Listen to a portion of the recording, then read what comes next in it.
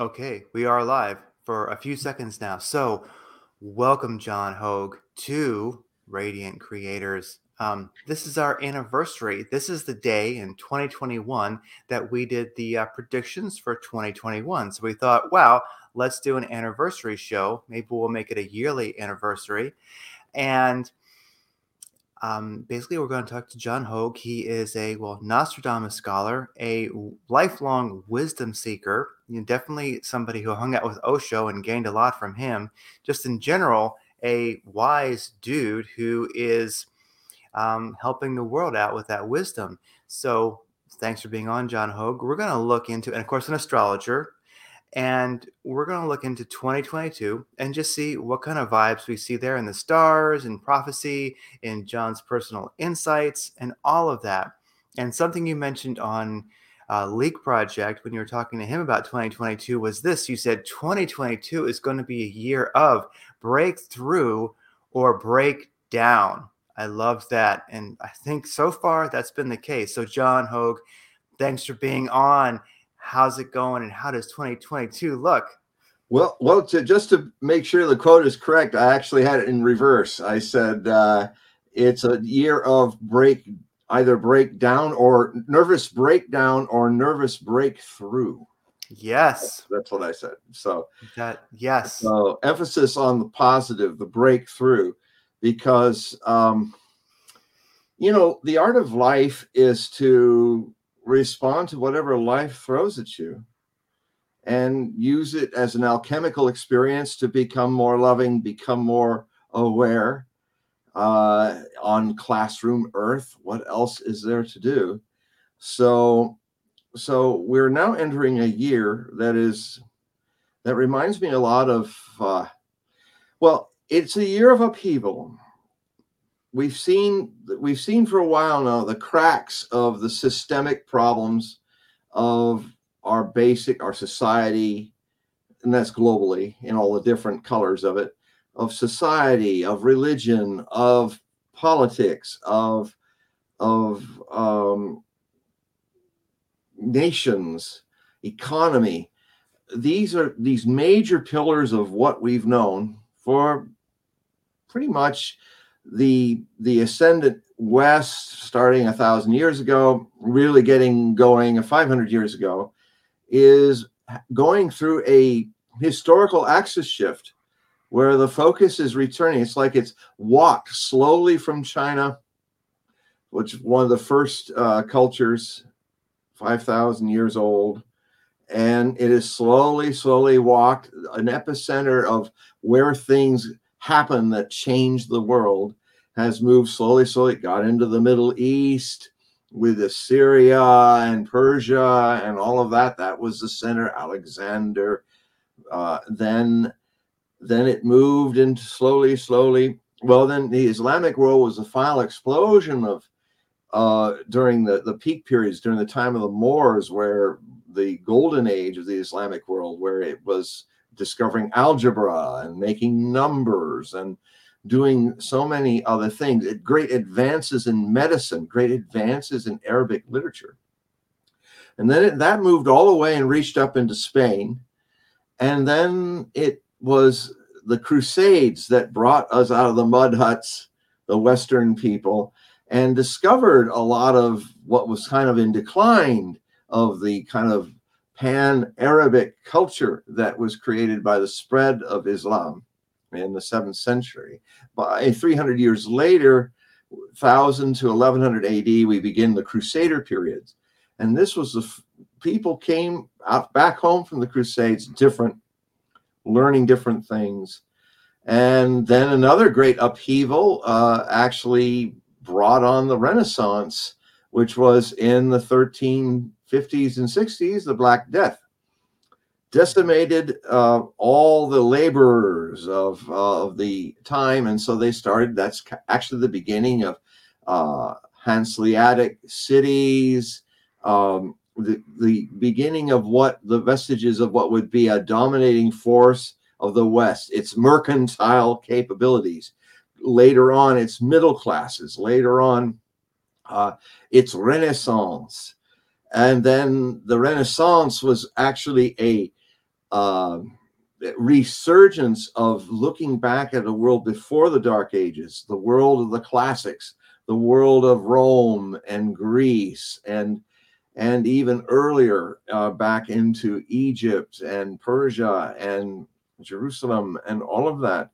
It is where, if one truly wants to understand the mindset of the most famous prophet that we know since World War II, is Michel Nostradamus. He was a Renaissance man in the High French Renaissance period. And in the 1550s and 1560s is when he wrote his many almanacs of prophecies for local times, as well as his magnum opus, Les Prophéties, the prophecies of Michel de Nostradame. That is a history of the future that goes past the date of 3797 AD. So starts in 1555 and goes there. Now, to understand Nostradamus, one has to know the Renaissance that he grew up in, and all of its little details of things that we would just take for granted or ignore, or do what most people do whenever looking at history. They do it actually with the future history as well as the past. People have an unconscious habit of judging the past according to what they know in their present. And it's one of the lessons that's least taught in history classes, but the most important to know, that this hubris of seeing the past according to your views as you've been programmed to see them in the present also colors what is in the future. No matter how wild it goes, we still think there's going to be light speed and lightsabers in the future. Maybe there won't be. Maybe there'll be completely different forms of teleporting people to different dimensions rather than actually try wormholes or cram people in an asteroid and send them 700-800 years, generation after generation, to another planet. Certainly, the inference in Nostradamus' dating is that we are attempting to become a galactic civilization by 3797 AD. So that's how we do that. I think will actually be quite different from what generally is being taught through the beauty of our prophets that have hidden behind science fiction. Yeah, and so the prejudice built in innocently, unconsciously in all of us is the prejudice of seeing the future as we wanted to see it, or as we are afraid it may be seen, without facing our fears or our anticipations or expectations, our hubris. Then is equally and more dangerously is the way in which people are looking at the past completely with the same prejudices and hubris of the present. And so when I write about Nostradamus, like I did the first complete biography of Nostradamus ever attempted, Nostradamus, A Life and Myth, one of the subplots of the story was to tell people, to show people things that they would take for granted that did not exist in the time of Nostradamus. For instance, we live in a world that's crowded with people. We live in a world where a major town is at least 50 to 100,000 people. A major town in Nostradamus' time, like Salon-en-Provence, it was called Salon de Croix at that time, was 4,000 people. Oh, wow. I mean, I live in what I call a village here in Langley, Washington on Whidbey Island that has 1/4 of that population. And when I went to Salon and saw the way it looks, the old city, of course, it's much more now. It's very small. And it just had a little rock outcropping, which probably was a castle in medieval times out in the Croix Plain, which is mostly on one side of Salon. It ends, there's this huge gravel desert. It's just gravel that goes for like 20, 30 miles. And it's right on the edge of that. And so You have the Lamperie, which is the chateau that's on there, which only one of its 4 towers is still surviving because of the earthquake of 1909 that took the other 3 towers down. So it was a really squared off old castle. Probably had all the serfs living around it, but now down at the shadow of that little hill was all this little town, and it was only 4,000 people, all crammed together. Paris, when Nostradamus went to Paris for the first time, being summoned by the king and queen to explain his prophecies that were already being whispered about, that he was talking about some kind of jousting accident. Which, so that was when it happened 4 years later. That's what made Nostradamus famous, even though he was trying to prevent it from happening. He wrote those prophecies. He risked writing them with the danger it might bring from the Roman Inquisition, which was what is the mainstay Inquisition. The Spanish Inquisition, thanks to Monty Python, gets a lot of attention in a wonderful way. Nobody expects the Spanish Inquisition. But the Roman Inquisition was the Inquisition that was the longest lasting for centuries, which basically was constantly looking, especially during the time of Nostradamus' time, because when he was a high school kid, what would have been called high school, he was in Avignon on the Rhone River, going to high school at the same time that Copernicus was making his interesting changes about orbits, and also Martin Luther had nailed his theses on the Wartburg Church and created the Protestant answer to the Catholic faith. That's an interesting Freudian slip. Catholic faith. Yeah. I would interject here that in my own experience, Osho once said, my teacher, my meditation master said that anything that is borrowed from the outside ends up being stupid. Faith is borrowed. A lot of people think trust is faith. It is not, because you cannot borrow trust. Is what you literally bring into this world of shapes and phenomenon when you're born.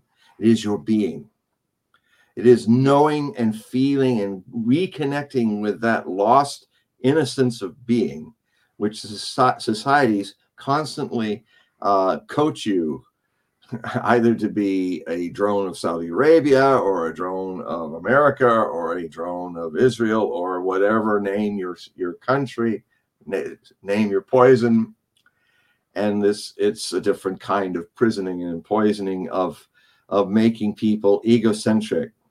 And to do that, it's like I've said before on the show, I believe, that the ocean's always the ocean, but people are taught when they're in the shape of waves coming out of the ocean to see things only in the shape of waves, competing with other waves, running their course as a wave, fighting, striving, or if they get more spiritual after many lives of rising and falling as a wave identity, trying to reconnect and reconstruct itself, are then becoming, now they're getting religious. Now I've got to find the Buddha wave. Now I got to be an aware wave. And the all of it, no matter how noble the terms, how noble the goals, is exactly a useless thing to do, because you cannot become what you always have been. You are the ocean. Yeah. If you want to look at a Buddha awareness, it's the ocean. The shaping of it, the identity with the shaping, the way you might judge your shape of wave against others in the comparison, that is the footpath to hell comparison, is instilled in you. Everything becomes what kind of shape of wave you are, and looking inside, not seeing that what's inside the shape, that's what real mysticism does. It gives you a milieu, a hint through techniques of self-observation. The wave begins to be trained to look inside itself, not just this shape, but what's inside. And it doesn't deny that this shape is an expression of it. I mean, the waves are real. They're not illusion. Yeah. A very big problem with Hindu fundamentalism is that it is misinterpreted the word Maya, which means illusion. But the illusion is our perception of the phenomenal world. The illusion is that we think we're separate from everything as waves. If you look at everything you see, everything, buildings, trees, universe, planets, as waves, other kinds of waves, we see it as all separate, all rising and falling and separate, and somehow kind of bouncing off each other in a karmic action reaction. But really, I mean, that's all happening. I mean, the other extreme is to believe in a nihilistic, mystical sense that, oh, it's all illusion. It's all not real. Well, if I drop a rock on your foot and you start bouncing around, I guess that's you bouncing around in tremendous pain, being unreal. Yeah. If nothing else, it's real to the individual in it. The wave But that reminds reality is a delusion because there is no individual wave. Gotcha. Well, what you're saying reminds me of a biblical line. Sorry, I can't quote like which one, like where it is. But it's one of the well-known biblical lines. You know, it goes, "I and the Father are one, but the Father is greater than me." Simply, really, I've always broken that down to be, you are the conceived and the conceiver, ultimately. So like you are the ocean and the wave, and once you kind of get to that realization, then I think something, magical kind of happens in one's consciousness where you go, yeah, I'm the wave, but I'm aware of the ocean. I guess you could say, if you put it that way, it's like you begin to have this sort of duality within yourself where you're aware of the ocean, you're a wave, or you're a mist, maybe you're a little bit evolved, like now you're a mist, you're not a dense ocean anymore, but still that's just a perception. Like what you're saying Can you reminds quote me it of that. exactly again? Because can you quote it again? Because then I'll respond to what you've just said. That. Yeah, it goes and I could Google it real quick, but it goes That's okay. No, way you said was fine. yeah, it goes uh I and the Father are one, but the Father is greater than me. Now the in meditation, one can find how words are conspiring to keep separation going in the name of God. I'm part of God, but God's higher than me. Yeah. Therefore, he is a certain divine totalitarian. He created me. Therefore, he can uncreate me. So there's a very subtle, you're the serf and he's the master. And that starts from the very beginning of what Joaquin di Fiore, a Calabrian mystic who lived up in a cave in Calabria, Italy, near contemporary St. Malachi of the famous papal prophecies, who wrote a remarkable theory. I'm surprised he didn't get burned for it, but people a century later tried to spread it, did get burned and excommunicated. But basically, he says that all you have to look at is the construction of the good news, and it is in 3 steps, in the 3 steps of the Holy Trinity. And that each step is 20 centuries. The first is the Father. I am a jealous God. This God we're talking about here, this I am the Lord of hosts, and yes, I created you. And I think I love my created son and daughter sitting there eating grass stark naked forever. Yeah. That I've created these potentials in my own image of people that I actually want to keep just eating grass and buck naked forever, because I don't want them to eat from the tree of knowledge and the tree of life.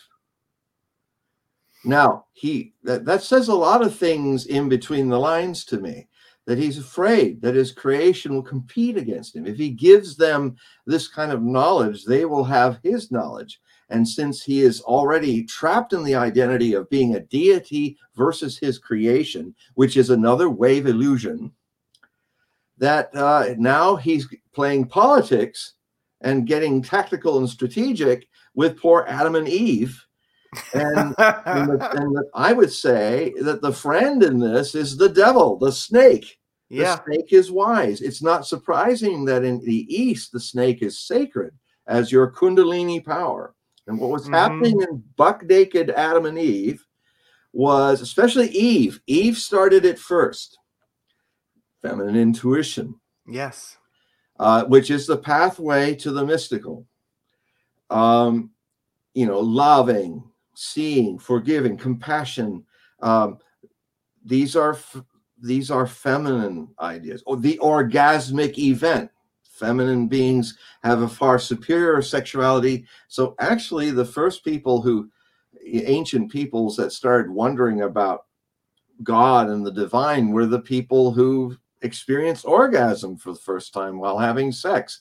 And since a male orgasm is rather slight, the people who really experienced this divine something were the women people, the womb men, that's the men with wombs, that were starting to really go, whoa. And of course, they were suppressed by the men who, being basically a meat injector biologically, did not have the capacity that comes with making children, is also having multiple orgasms, multiple moments where you are sent into ecstasy. Ecstasy in Greek means out, exit. And so the ecstasy is out of yourself, out of your mind in a good way, beyond the mind. I mean, Osho used to say that what is very common, men with the empty-eyed glow of enlightenment share a similar look to people who they have the men, the womb men, the men and the womb men who have become enlightened have remembered that that's what they've always been, have seen the way society has taught them to pretend not to be enlightened, are when they were conditioned. Education means to draw out, but we use the name to brain dirty the mind. Brainwashing is exactly what we need. A dirty brain full of all this crap put into it from other people. It's called morality and all these things, rather than being respectful and trying to draw out the trust, the morality that we are born with. In fact, people, when I say that, they go, how can children have morality? Well, how can you see otherwise when from the get-go, for thousands of years, you've been taught to borrow this morality of unconscious people in the dark, doing the best they can to sort it all out, create imaginary friends called God, or imaginary non-friends called atheism. It's the same thing. The reality is beyond both. Yes. And it is far more intimate. The wave just has to start looking away from the surface of things and look a little in. Then you begin to understand, to follow this metaphor, because that's all it is. To follow in this metaphor that actually you are the whole ocean. Now, there are a lot of people who stop there and go, yes, I think that's true. And then they never go deeper. Or they just take the metaphor literally because they're taking any thought or form literally. But no, this requires going beyond talking about it or musing about it. It's about taking a jump into the unknown, and the unknown of your own, what's inside your wave. And so real mystics teach you that. And I contend that I sat at the feet of a real enlightened mystic Osho, starting since 1980. He's since left the body in 1990, but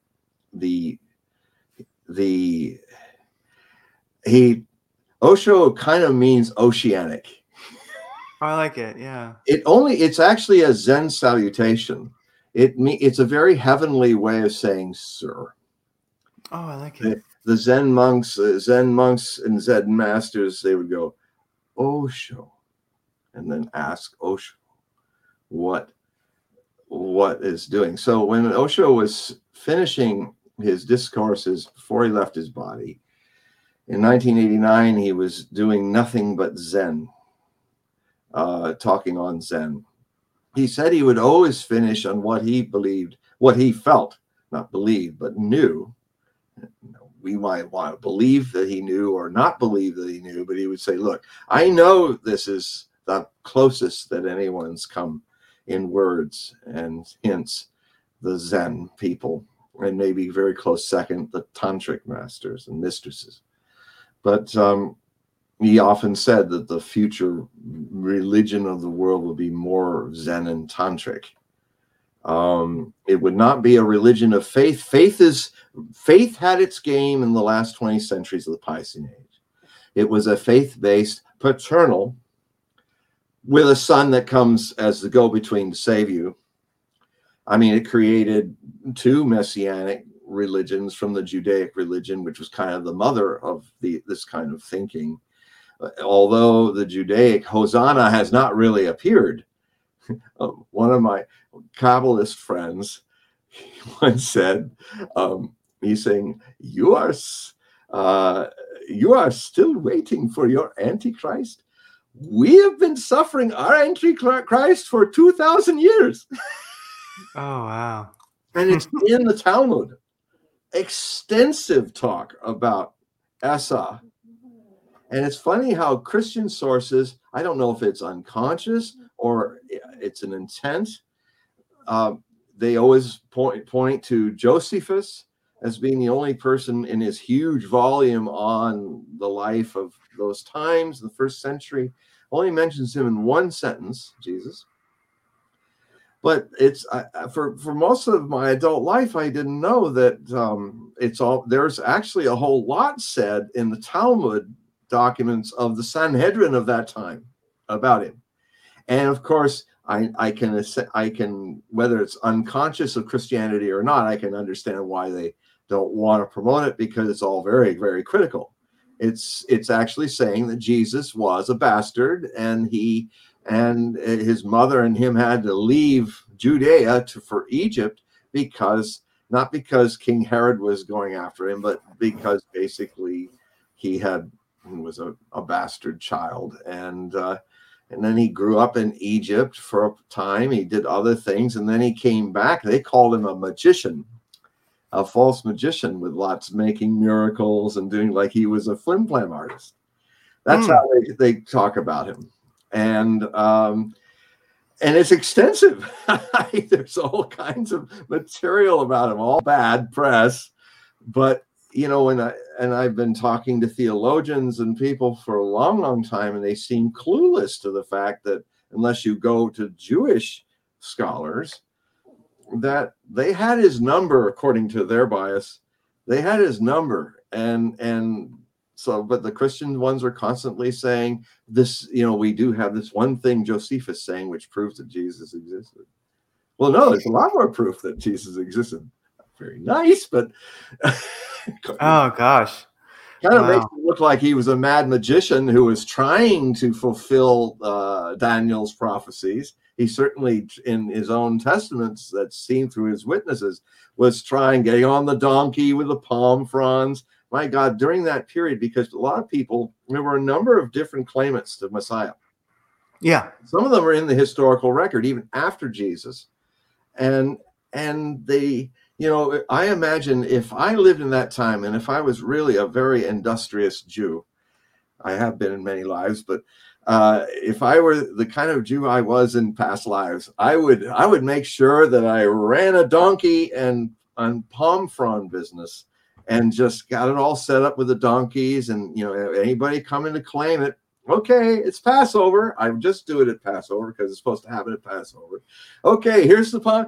Hear ye, hear ye. Here's the palm fronts. Here's the donkeys, and our price is better than any other. If you're the Messiah, you get on our donkeys. We guarantee that you will fulfill Daniel's prophecies. Oh gosh, I could see that now in like ancient Jerusalem, Messiah donkey tours and Donkey stuff. tours, Messiah donkey tours. Messiah donkey tours. Essa, hey, it's good to see you. How's Nazareth? We got a great donkey for you. I mean, it even has flies around it. It's perfect. You look very poor, close to God. It's great. And these palm fronds, they are really great. So here's where your followers here. Okay, here. It's about this much. The Roman denarius. Okay. Oh, wow. Who's next? Oh, this guy Joseph, this other guy that about 20 years later went and did the same thing. So a lot of that was going on at the time. There was a lot of anticipation of something big about to happen. And of course, that's the other thing that I want to talk, to be fair, about the Muslim religion and its eschatological expectations in a moment. But it's interesting that I'd also like to talk about Preterism. It is not well known, but it started actually in the early 1600s. A Jesuit priest began to write about prophecies in the Bible. By the way, to get back to the Calabrian monk, first 20 years as a father, I'm a jealous God, I'm all this, and you're more feared than loved. Yeah.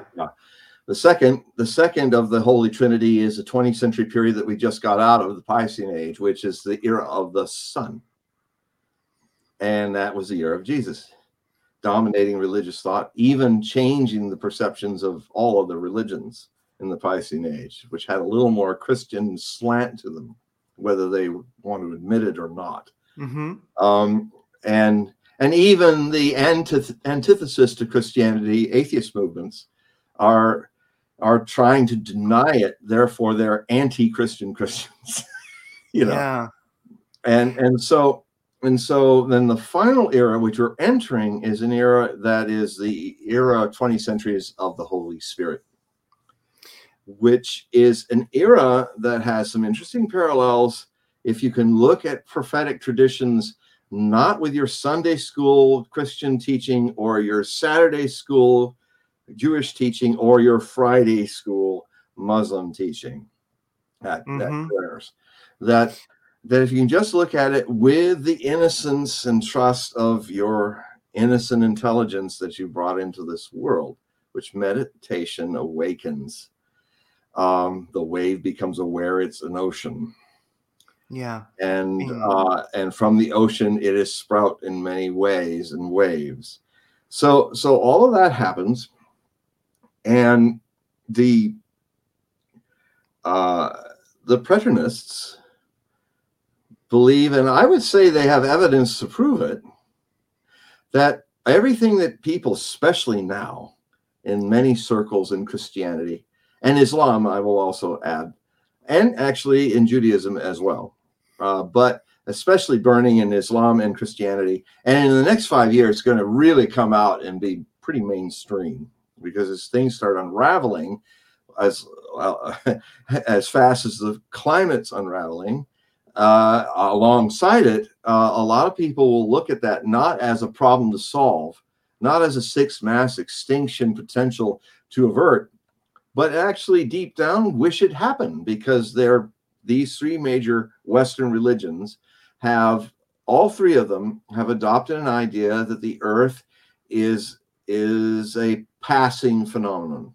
Of course, they're not wrong, but then everything, including Christianity, Islam, name me all the billions of religions in the last 13.5 billion years that have come and gone in other worlds that no one even remembers. Yeah. This will happen here too. I mean, what shape of a wave happened 10,000 years ago? Oh, yeah. It's like Eckhart Tolle says, even the sun will die. So, and then what? Yeah. Yeah. I'd love to debate him, because when I read his first book, Power of Now, Mm-hmm. I found the only thing that he wrote that I could say was authentic was the opening introduction, his spiritual crisis. And then when I kept reading, I realized, boy, this guy is, I don't know why he doesn't say it. I certainly quote people that are not my insight, but clearly the way he is stealing a lot from Osho. Really? A lot. Mm. And not giving any credit that it's not his own experience. Mm. And I'd really like to challenge him about that in a public debate. Wow. As someone who knew Osho. Yeah, I like it. And so I always find him, he's safe. He's comfortable. You know, he is not dangerous like a real master is. Yeah. And Well, not in a bad way, but when you're with somebody who's really got something going on, it scares your ego a little bit. Oh, I get it. And he can be loving, he's just there, but he is also death. I've heard him described, somebody I know once called him the minivan of spirituality. That's a good one. He is. He's a VW. He's a VW minivan. Yeah, 1971.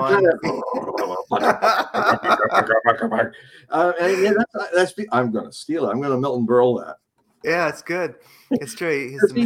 He's sort of and he kind of revealed himself to me when he said, I probably did way too, because he was a teacher. So he in school in Germany, and he admitted he was a very pedantic person.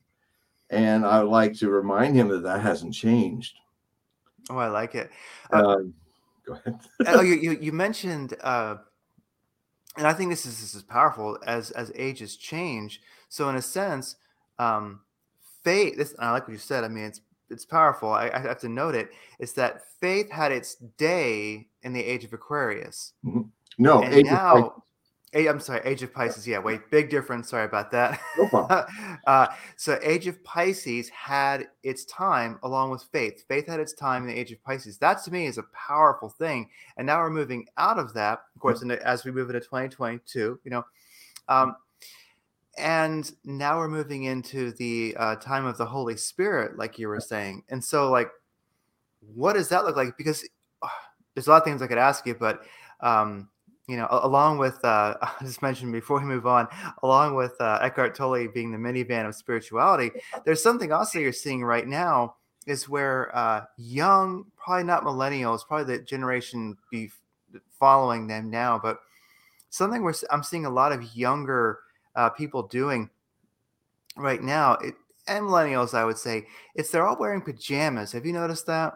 It may not be happening out there on Whidbey Island, but here, kind of in like the metropolis. Too cold up here. It's too cold and wet for pajamas. Unless it's summertime. Yeah. So here in the metropolis of Phoenix, which is a pretty darn big place, all the youngsters, I'll call them, let's say like under 20 or maybe young 20s, there's this new fashion. They're all wearing pajama bottoms. They're all wandering around, like, for real. It's become attire. They're wandering around in their pajamas, and everything has some kind of metaphor. Everything has some kind of an ultimate meaning, which then filters down here to the physical, And I'm like, what is going on with that? I'm watching it, and I'm just trying to I'm just meditating on this means something with the younger generation. They just they're not going to get out of bed anymore. There's something metaphorical. You're onto something, because what it is I don't want to get out of, I go to college, I get in debt to an extent that I'll never pay it off. It doesn't actually give me what it promised. I look at how the boomers have gobbled up all the wealth and spent it, and are doing the same thing to the world by using it 3 times more resources than the earth can actually give. And they've done their whole debt fiat thing, throwing it down into bonds and basically making debt the basis of economy rather than growth. Well, well, growth too actually is growth no matter what. Well, that growth is literally what a parasite believes in and eats itself out of house and home by killing the body. Where else will it go? There's nowhere for it to go. So there's a lot of, I mean, in one respect, yeah, the kids don't want to get out of bed because they fall out always on the wrong foot in a world that has already squandered put them under debt, squandered their future, ate their lunch and dinner and breakfast for generations to come. And the other thing is that in a world of the Piscean faith that is fading and having to collide with, I mean, you see the collision already happening in the way people in the name of science from a Piscean age mindset are trying to turn science into another religion. Yes. Our religion of science is not 2 + 2 = 4. I am the science. I am the science. Yes, I am the science. He's a Faucist. I call him a Faucist, a Faucism.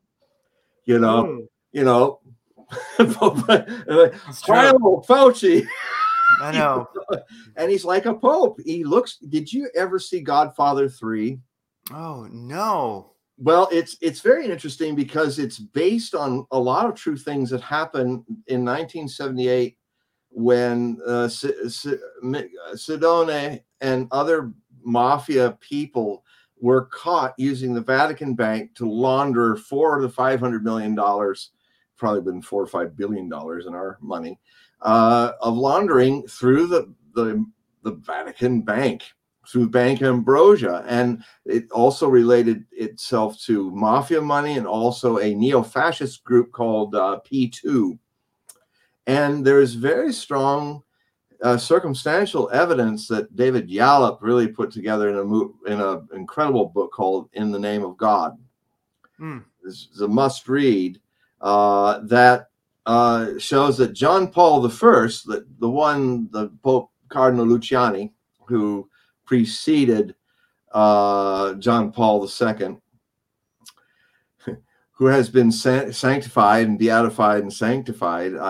Just to be fair to poor Pope Benedict, who did all that, on this one aside, he was the Cardinal Ratzinger, Pope Benedict V, the German. He was called Cardinal Panzer in Vatican because he was the John Paul's Rottweiler. He was the German Rottweiler that took care. He ran what used to be called the Inquisition. It's now got a nice, long, turgid, bureaucratic religious term, which I can't quite remember. I always have to look at it because it's just so bureaucratic. But the justice of the faith and the blah, blah, blah, blah. But it means inquisitor. And so it was John Paul II who started this incredible scandal of suppressing all the pedophilia in the priesthood. And his Rottweiler dutifully made sure that priests were moved around once they had been exposed for their crimes, and then sent them to other parishes in other parts of the world, never telling the parish what kind of wolf was being brought to them. John Paul was very much a suppressor of finding out what exactly happened to John Paul I. He promised he would to the Italian police. Of course, they're a country outside of the Vatican. They wanted to investigate Cardinal Marcinkus, American cardinal who was the man running the Bank of Vatican. And he was promised to be delivered for an interview. And then John Paul II said no. And he stayed there for like many, many years until he finally was too old and they let him retire in America. But it really felt like okay, we're just going to sweep this up under because the upheaval it would cause in the Catholic Church, blah, blah, blah. Yeah. Would undermine the church. In fact, that was the motivation that rather than actually face it, the church suppressed it because, and of course, you would think they'd learn from 2,000 years of 1,600 years of Catholic Byzantine, skullduggery, that they would learn that you can't. This is not the medieval times. This is modern times, and it eventually gets out. Oh yeah. And so Benedict kept it going, and then he was caught holding the bag. But the Saint John Paul, was the man behind the whole suppression of it. But and they're again to look at why did people wear jammies, because they just want to dream. They don't want to go out into the real world and be challenged, because in many ways maybe they don't even know it. They just feel it. There is no world for the people, the younger generations. Yeah, that's actually very powerful. I like that. We killed it. We've oftentimes heard that term, oh, I shouldn't have gotten out of bed this. Yeah, I shouldn't have gotten out of bed this today. Well, that could actually be. You could also say, I shouldn't have gotten out of bed this generation. Yeah, or what's there for me to crawl out of my dreams, or which are what am I rolling out of bed to? There's nothing there for me. I can't wear my suit and become a white-collared person because it's too expensive and the job isn't there. The price of things have gotten so inflated with the fiat economy that my generation can't even buy a house. Therefore, I can't have a family other than live in the basement of my boomer parents. And so, and I am seeing hopefully a nervous breakthrough, because a lot of people are doing the breakdown with this. Oh, yes. What's happening is in this struggle between science and faith is definitely being expressed by the overzealous totalitarian ways that very unscientific people in the name of science, including I'm science, Mr. Fauci. Yeah. I mean, for a scientist to say that is not a scientist. A pope will say that. I am the church. Believeth in me, 2 + 2 is 5. Well, that's not how science works. Science is about doubt, not faith. And doubt in the true sense of that word. And this, by the way, is what dominates the next 20 centuries. It may take 150 years for the crossover, where the Piscean age is clawing and trying to even pretend like Ethereum is trying to pretend to be Bitcoin, but it's still fiat. Your Ethereums, where most of your Ethereums are being saved for you? Most of the servers are at Amazon. Oh, interesting. Yeah. So, but you can't do that with Bitcoin, because Bitcoin is math. It 2 + 2 remains 4, and it's self-correcting because it just simply follows math. And what it's doing, which is quite remarkable, a truly Aquarian age first step into the big future of the Aquarian age of ether and atmosphere, is that it's actually going to make mathematics a very complex mathematical computation, which can only be done, I think, 21 million times. Yes. Called a Bitcoin. It's not even there. It is this bundle of complex mathematics. It takes a whole lot of energy to create. Computers are very hot with it because they're computing. Some unbelievable amount of math, because if you keep your key and if you know your password or have it, or if you can also sometimes take Bitcoins offline and put them in some secret server situation when the power goes out. But they're still there. Even if the power goes out, if the internet gets back on, they're on. But you can also take them off the internet and store them. That is also possible. So it's an ethereal gold. Yeah, I felt that it's actually more solid. Gold is hard to carry around, and gold can be confiscated, and probably will in the coming 3 years when we go through hyperinflation breakdown.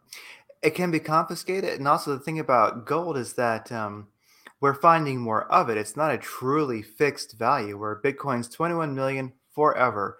It is absolutely gold. Yeah, gold. They'll find more gold. They do every day. So it's not exactly. It is sound money, but not as sound as Bitcoin. And something about Bitcoin and moving into this out of the Piscean age is to me, I think, and I don't know how to explain it, but I just have this feeling that Bitcoin of itself is a consciousness in that it has every globalist wants it gone. Now they're playing with it, but they don't want it to exist. And I've been involved in crypto for a good couple of years now. And the thing is, if the globalists could have killed it, they would have killed it. They definitely would kill it now if they could, but they can't, and they never could. And it's funny to see them start to play ball with it Yeah. because they want to control it, but they can't exactly. Their control is very superficial. Well, They're not classic really to controlling what it. Gandhi famously said. Mm-hmm. First they go with you. Yes. It's just a bunch of zoo animals, and then they get afraid of you. Yeah. And then they try to fight with you. And then they try to bargain with you.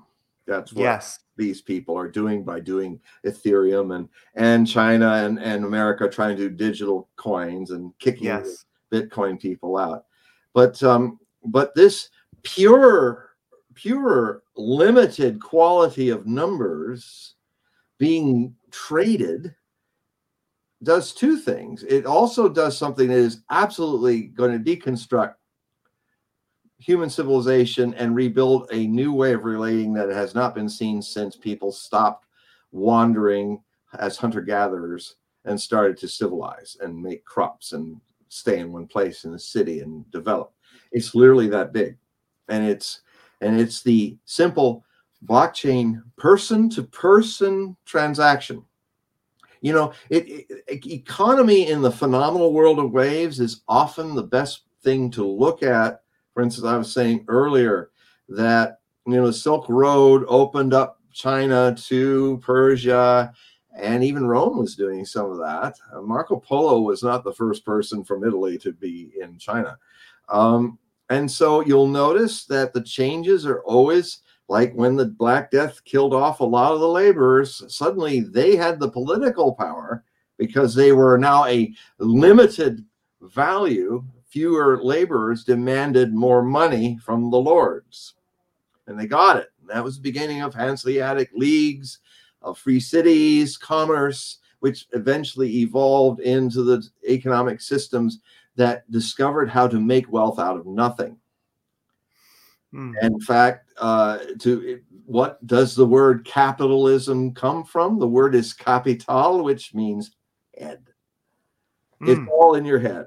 And if everybody agrees to the game, then even a fiat capitalist idea usually lasts 50 to 100 years before it finally collapses. Because to float something with no value, which value defines something limited. There's nothing limited about printing money to infinity. The problem is that it just simply can't be done. It doesn't work. No fiat experiment like the tulip mania in the 1600s, where tulips were selling at incredible prices. People were building entire mansions out of it, and then suddenly it all collapsed because it was all, or the .com is another version of that, where everybody invested into internet thinking, okay, and then it all crashed. But interestingly enough, in all of those steps of economics, the herd tends to go, oh, well, I don't want to do that anymore. .com, there's internet has no future as a commerce oriented thing. But the people that were part of it learned what didn't work, just like science. You try Edison, by the time he had done 1,500 attempts to create the light bulb, was losing his assistant because the assistant was fed up. Says, it's failure all the time. We're never going to do it. And then Edison had the absolutely right scientific point of view. He turned that on his ear to his assistant and said, no, you're seeing it upside down. All we've been doing for the last several years is negating that which doesn't work. Exactly how Buddha became enlightened in the science of meditation, which is a subjective science. It is not about faith.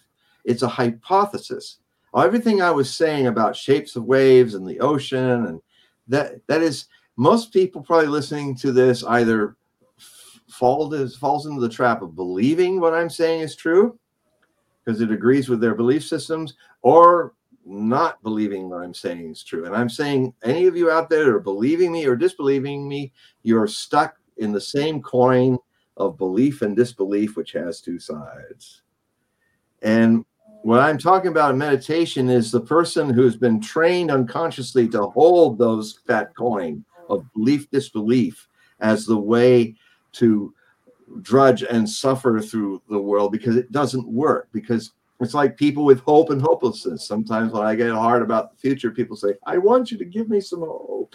Please give me some hope. I said, hope is a 4-letter word. Hope is what keeps you from sitting there for 2,000 years after Jesus made the mistake of making poor people feel that they were more religious because they were being doo-dooed upon by rich people and turned into slaves. But the whole idea was a revenge thing. Well, we're suffering now, but according to our prophecies, all these rich people are all going to seventh hell, and we are going up on the clouds to be singing hallelujah, hallelujah, with Jesus forever. Now, I don't really know. At least hell sounds a little more interesting. All the people go to hell. Maybe they'll convince Satan that the real way to make God angry is not to kind of is to become Lucifer again, become light, actually welcome the enlightened down there, change the space, make it club meditation. All the Marilyn Monroe's down there, Gina Lollobrigida, all the really pretty girls and stuff, and actually make it a wonderful place. Because then what does God have up in heaven? All those people going hallelujah, hallelujah. Hallelujah. Yeah. Ever. Oh, I know. What are we talking about here? And then the other people that are there, all the dry bone saints, all these poor saints. I mean, there's one joke that Osho used to tell where a man comes and he sees Marilyn Monroe is making love to his saintly teacher. And he's saying, oh my God, I never thought, because it's always in the scriptures how we can't do those things in the Muslim scriptures, in the Christian and the Jewish scriptures. It's always, you can't drink in the Muslim world, but in Muslim paradise, wine is running freely in the rivers.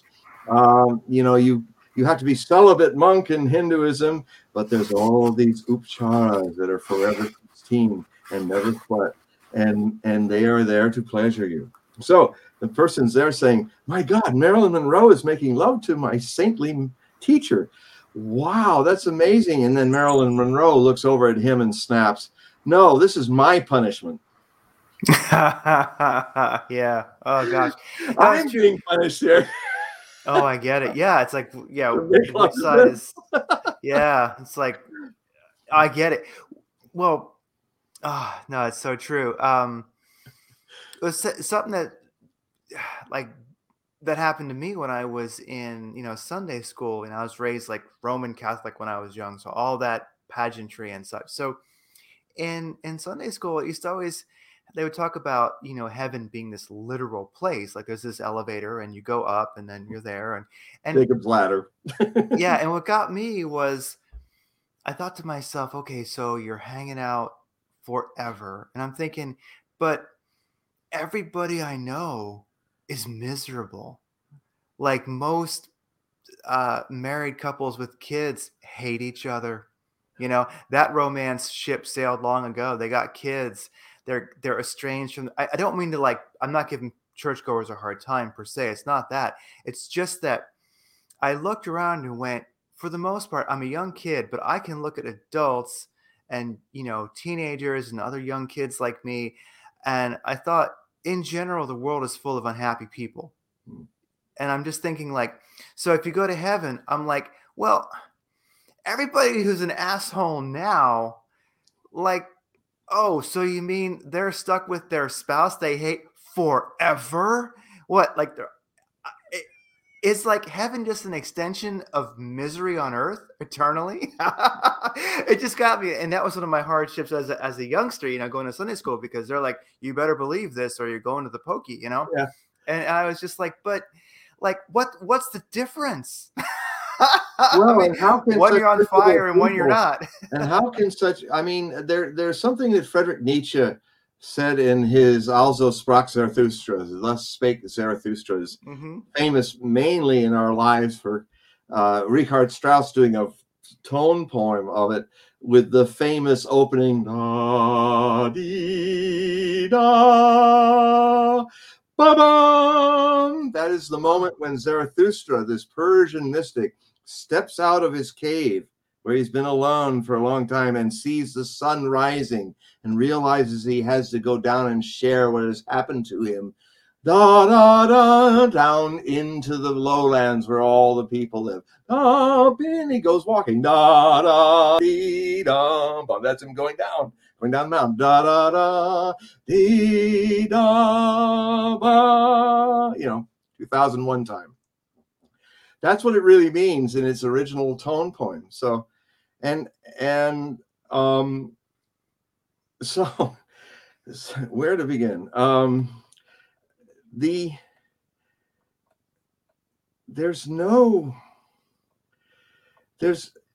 Nietzsche then taught that there's 3 steps that a true search begins. And Osho did a commentary on Also sprach Zarathustra in 2 big thick volumes called Zarathustra, God That Could Laugh, and then Zarathustra, the Dancing God. And the whole concept of the master race is a complete perversion of Nietzsche. Nietzsche, by the way, was not a Nazi, even though people call him that. He was not an anti-Semite. That was one of the things that made him break up with Wagner. Although Wagner was not the anti-Semite he's been portrayed as. For one thing, it's clear that most of the people who are down on his case for over a century have never read Judaism and Music, which was his essay that got him in trouble with Jewish people and others. And it's kind of cast a shadow, which fortunately, because of his genius as an artist, as a visionary, as in so many other things, no matter what, foot and mouth he did with that, he still remains one of the most engaging and popular composers of the 19th century, late German Romantic period. And he's still, like Nostradamus, a living controversy, even though he's been dead for over almost 200 years. And Nostradamus has been dead for 4.6 centuries, but people are fighting over them like they were still alive. And it's very rare in history. Most people become, unfortunately, even in recent history, Martin Luther King has become exactly that, a dead icon that people kind of go about. And, I found out just recently that Oliver Stone, one of the things he wanted to do was do a movie on King. And it sounded, from what I heard him say recently about it that he wanted to do something that I also felt would be the only way to tell the story right, because it would bust all of these Martin Luther King Day. It's all wonderful. He was so, we got a Chinese sculptor to make him look Chinese in the Washington Mall. It's a beautiful sculpture, but he looks more like Mao than Martin Luther. Maybe they can call it Mao Luther King, or I don't know. Anyway, he has been made comforting and comfortable to all of us.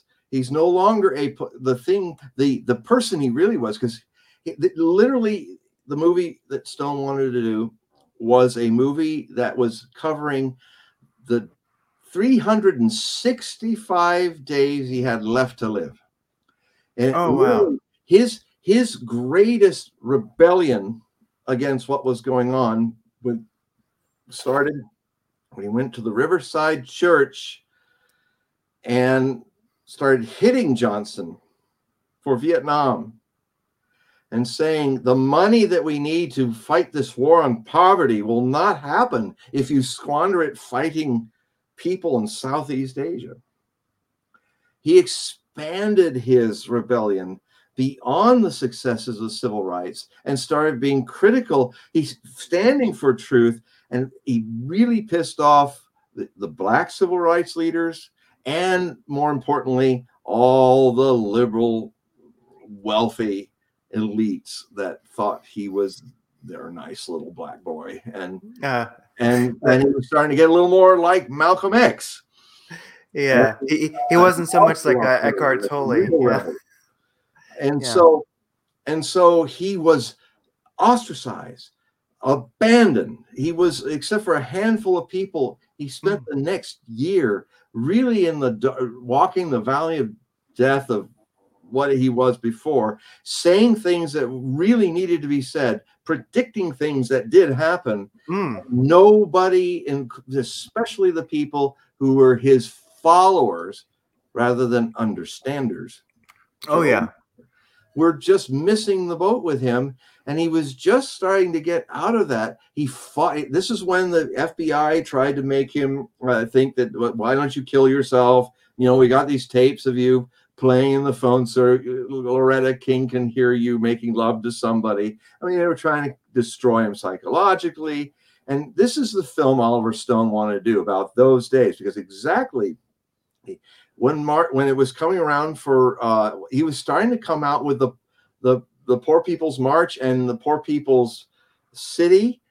I don't think that's the correct name. I'm just saying that was going to be a shantytown on the mall of Washington, D.C., where poor people would live there to make the point in the shadow of great government symbols that poverty, not just the poverty of black people and brown people. I mean, King would be completely set against this wokeism, this critical race theory, this whole turning racism into twisting it into another way to be racist with people you see as your oppressors.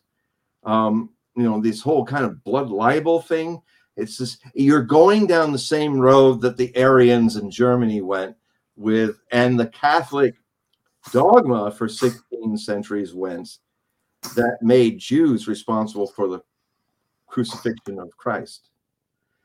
When you look at all the laws, the ghettos, the things that were going on that the Catholic Church committed against Jews, it finally leads, after 16 centuries, to Europe being an absolute breeding ground for Adolf Hitler to commit a Holocaust of the Jews. And it has there's a lot, because this blood libel thing is an illusion. This would be like me saying as a wave, I'm waving here and I'm going, you know what? There were these waves 1,000 years ago, and we got to find people that look kind of like those waves, because they are all responsible for that bad wave that happened. Yeah. They're not. They're different. In fact, in the reincarnation of the shapes of waves, a lot of the people that are preaching critical race theory were probably slave owners, now in a black body, now being racist in another way. And,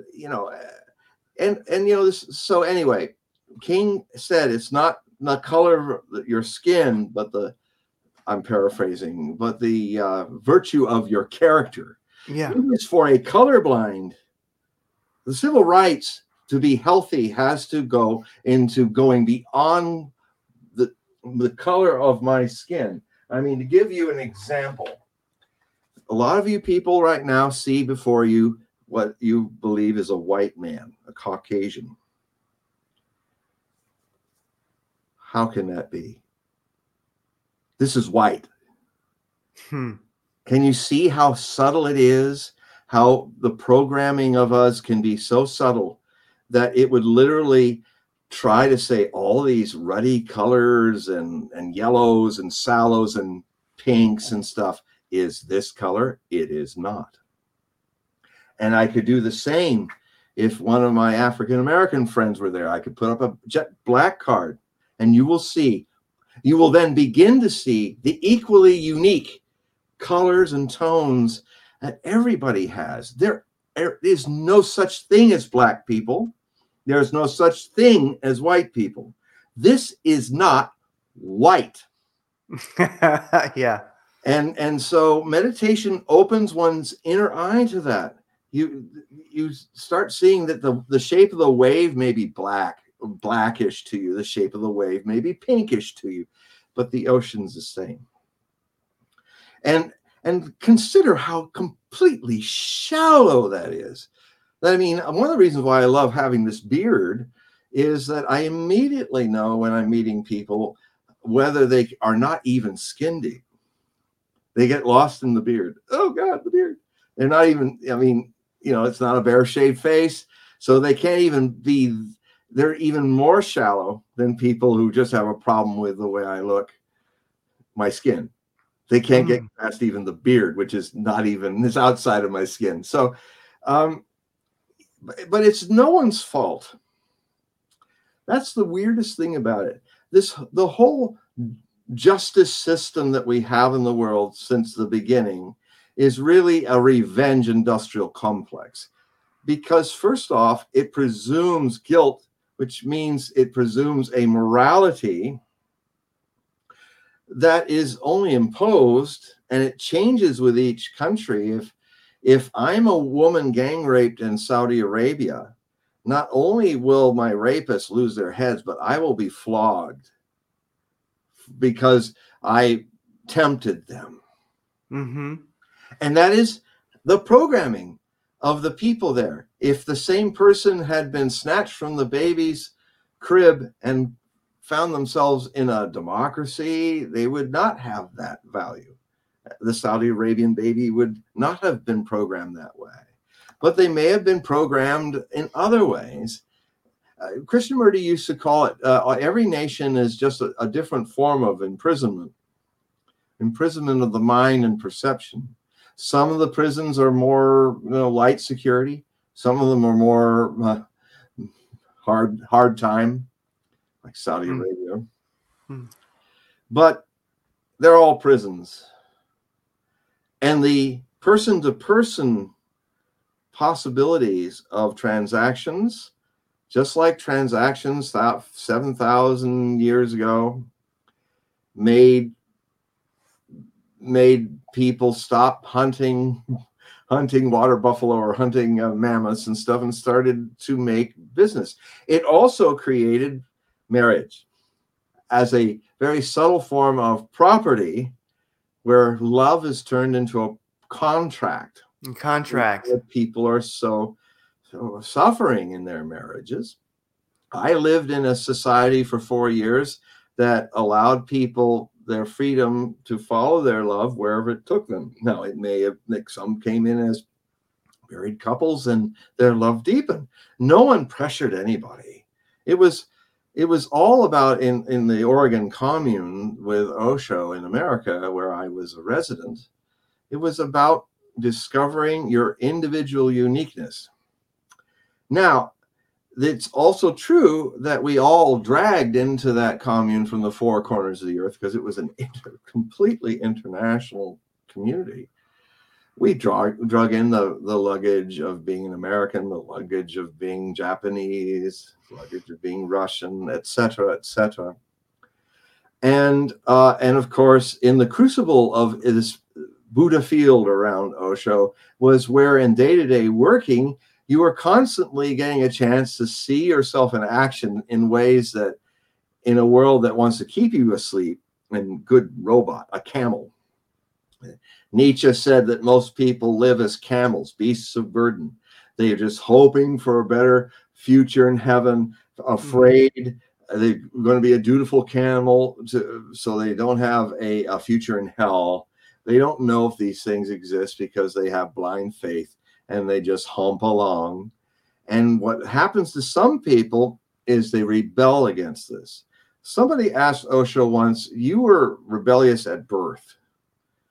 Does it have to be that you're rebellious at birth before you can really become a spiritual rebel and remember your lost innocence and enlightenment? And he said, no, it doesn't have to be at birth. It's not only at birth. But whenever it happens in your life cycle, there must be a rebellion before it begins. Some of us I had it at 21. Some people have it at 71. In a way, it doesn't matter. It only matters to the attachment and identity we have with mind and time, which will immediately try to excuse, well, let's not go into the present, which is inside the wave. I had a reading the other day. I do 90-minute online Zoom readings, astrology and elsewhere. And I think there will be a link on this page. Yes. With my website. Go to the front of the website and the top, and you'll see at hogueprophecy.com, you'll see a link. It says Hogue readings, and there's a little email there. That'll send you to an email thing where you can just put Hogue readings in the subject line. I'll immediately recognize that it's about a reading, and I'll get in touch with you by email.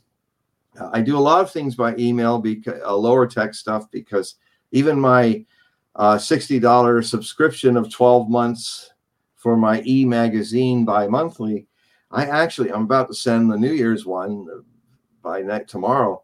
I actually use emails and PDF files attached to them, because it is a way, going a little low tech is actually a way to avoid all the deplatforming and that's going on, the witch hunting that is going on. Oh yeah.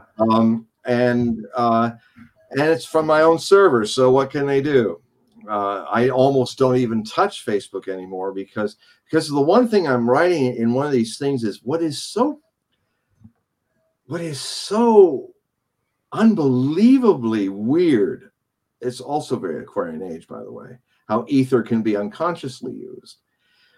We have 5 people that are tech oligarchs that have decided to take a public commons and privatize it and hide behind the idea, well, it's my private property now, and if I want you to get out of my business, I don't have to serve you. Of course, there's a fine line with that.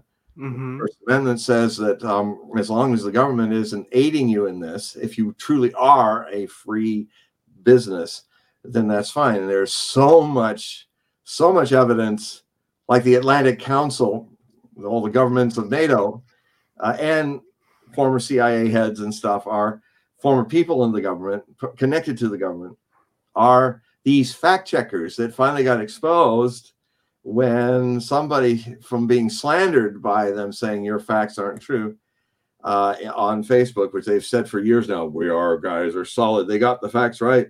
Well, where the science? Court, under oath, the wimp behind the bully immediately came out and said, well, actually, no, it's just their opinions.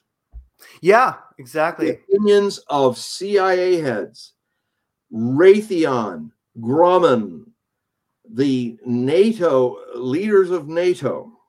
It's all daddy Warbucks, military industrial complex stuff. And they're the fact checkers.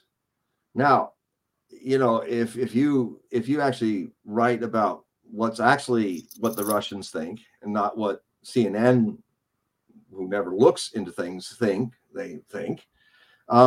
you're going to be bad for the military industrial complex, which needs quagmires and fear and the potential of containing people in long multi-decade Cold Wars to make trillions and trillions of profits from your public fund.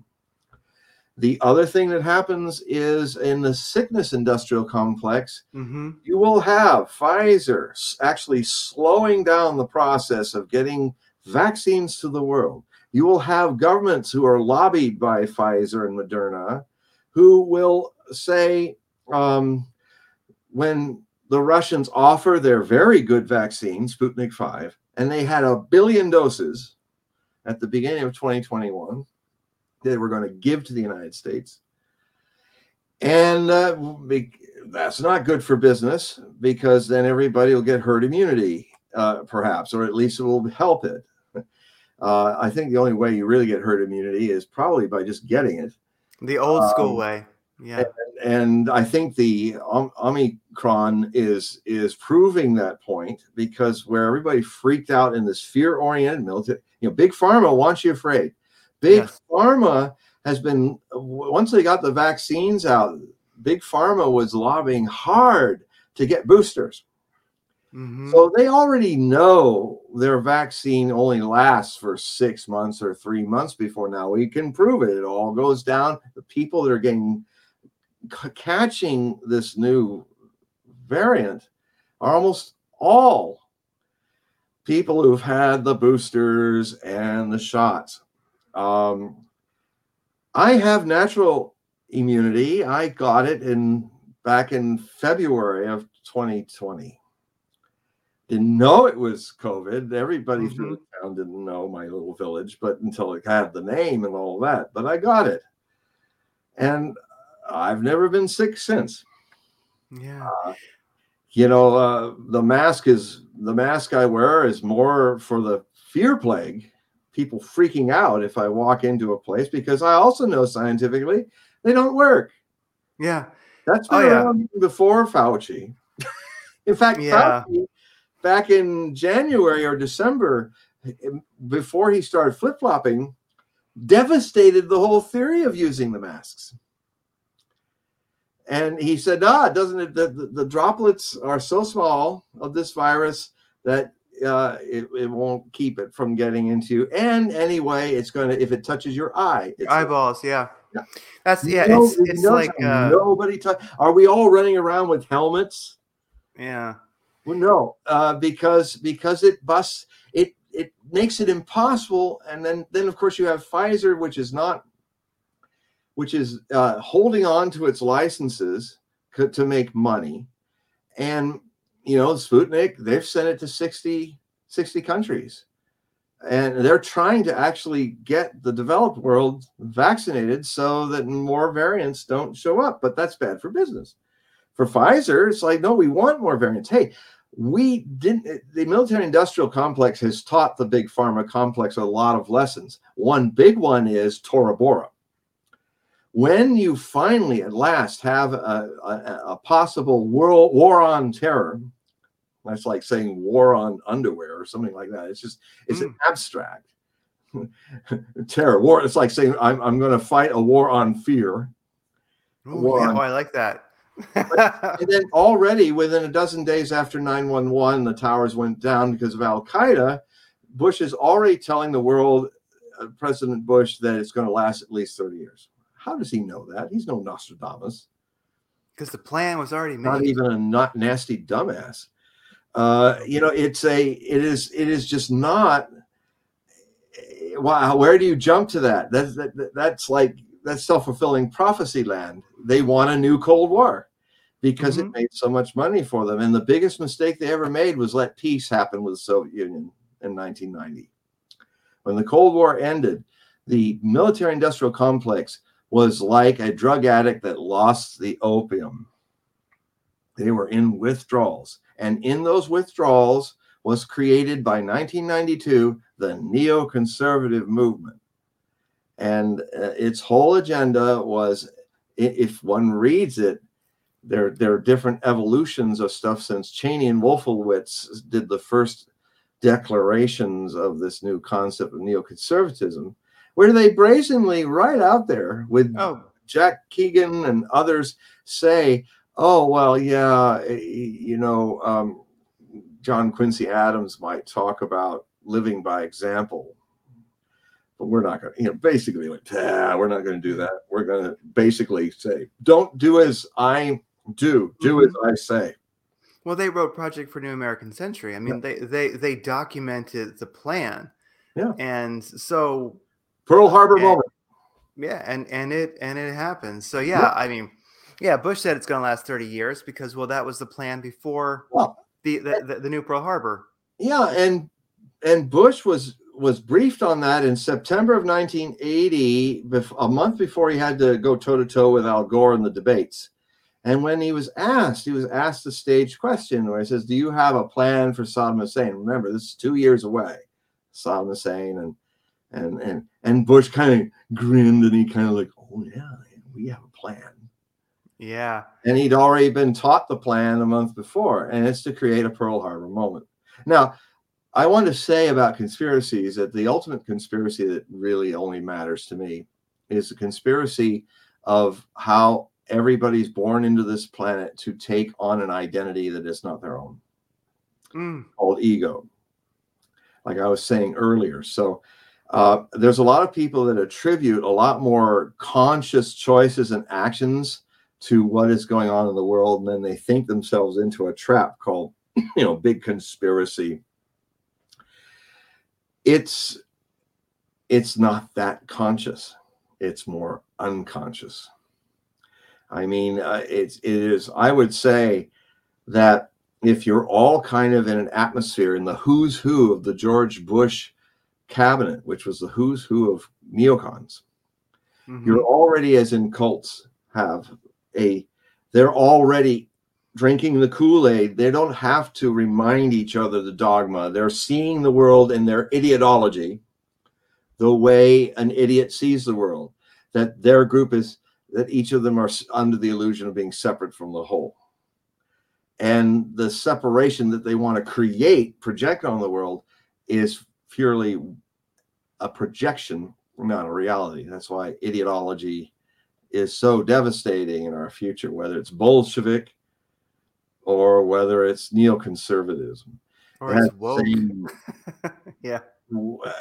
End game. And so I get a feeling that, because here's the facts, and I actually showed them in my book, Nostradamus Premonitions of 911, where I take people on a journey that started in 1983 for me, that ended up the day before 911.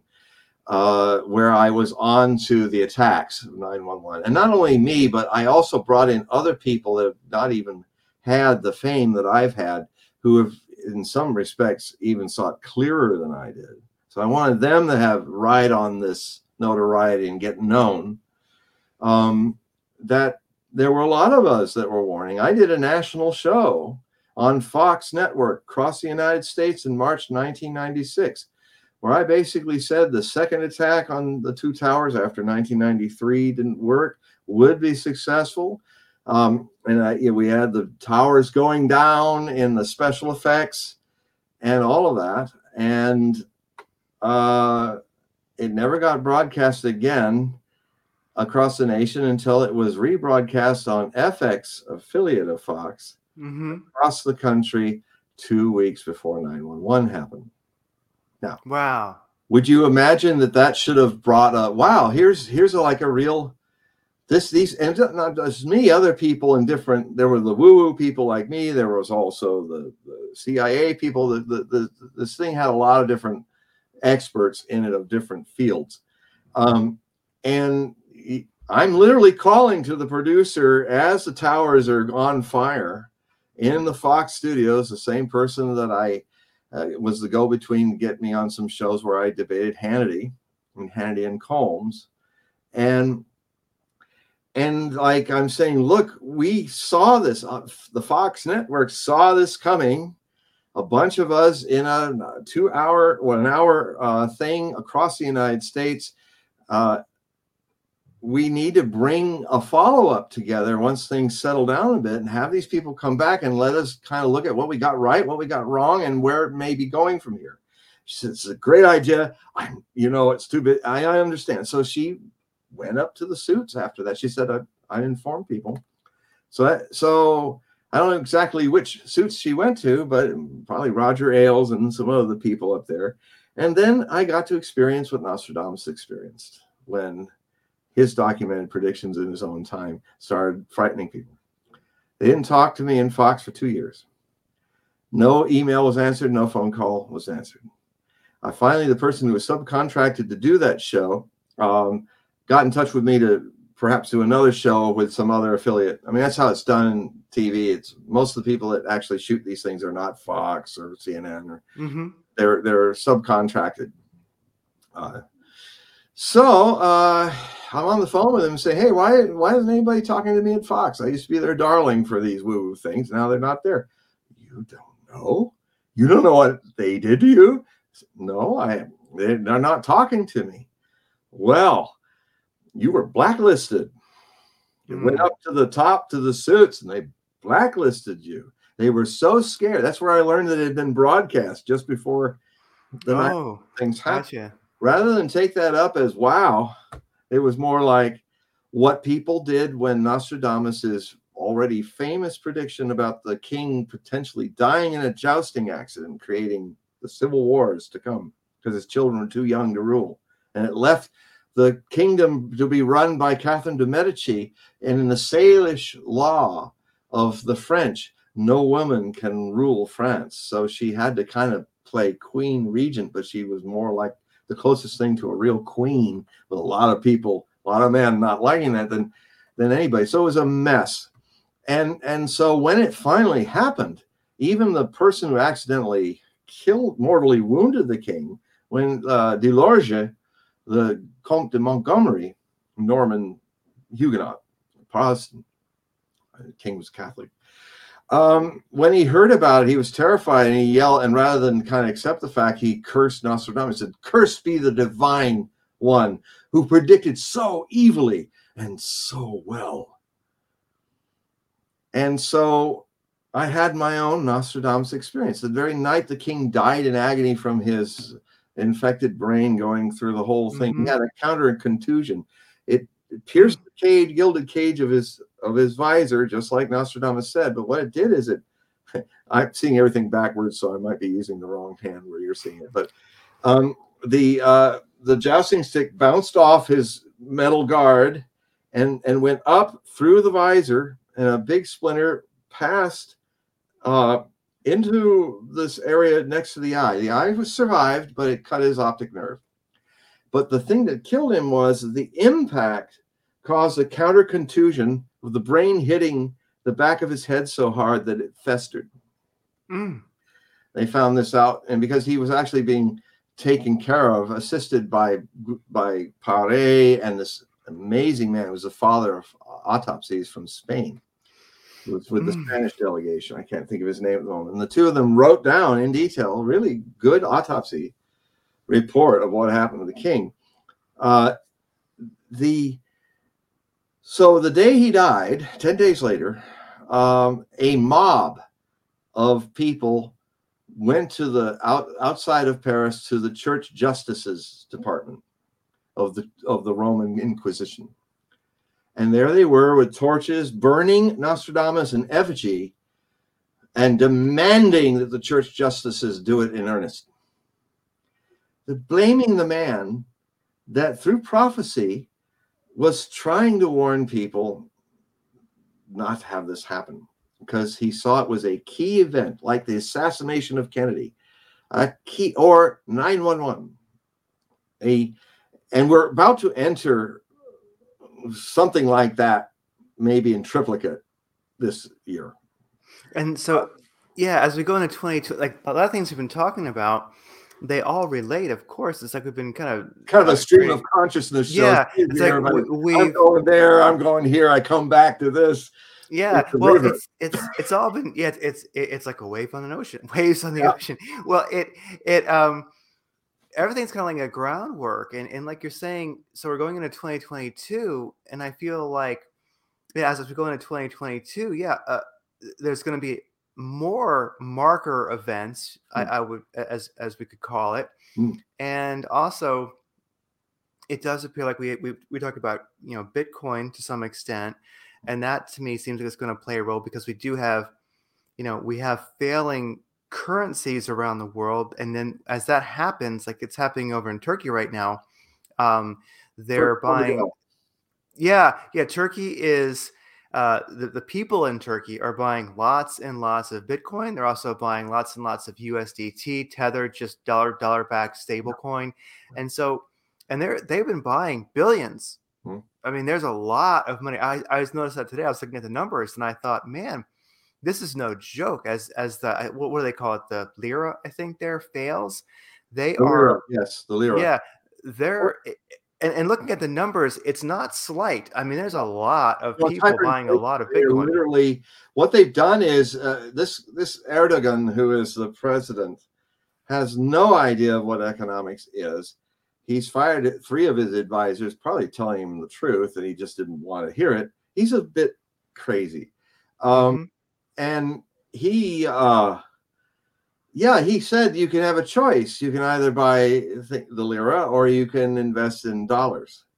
And basically, in the process of doing that, because they have to buy things with the lira to get products and things that basics that they need, food, other things, it's now made the lira inflated and worthless. And that's, I mean, a kind of a blunt-ended version of what is going on in there. And so if you want to follow what's going to happen with America and Europe and all the other places, and not so much with Russia and China,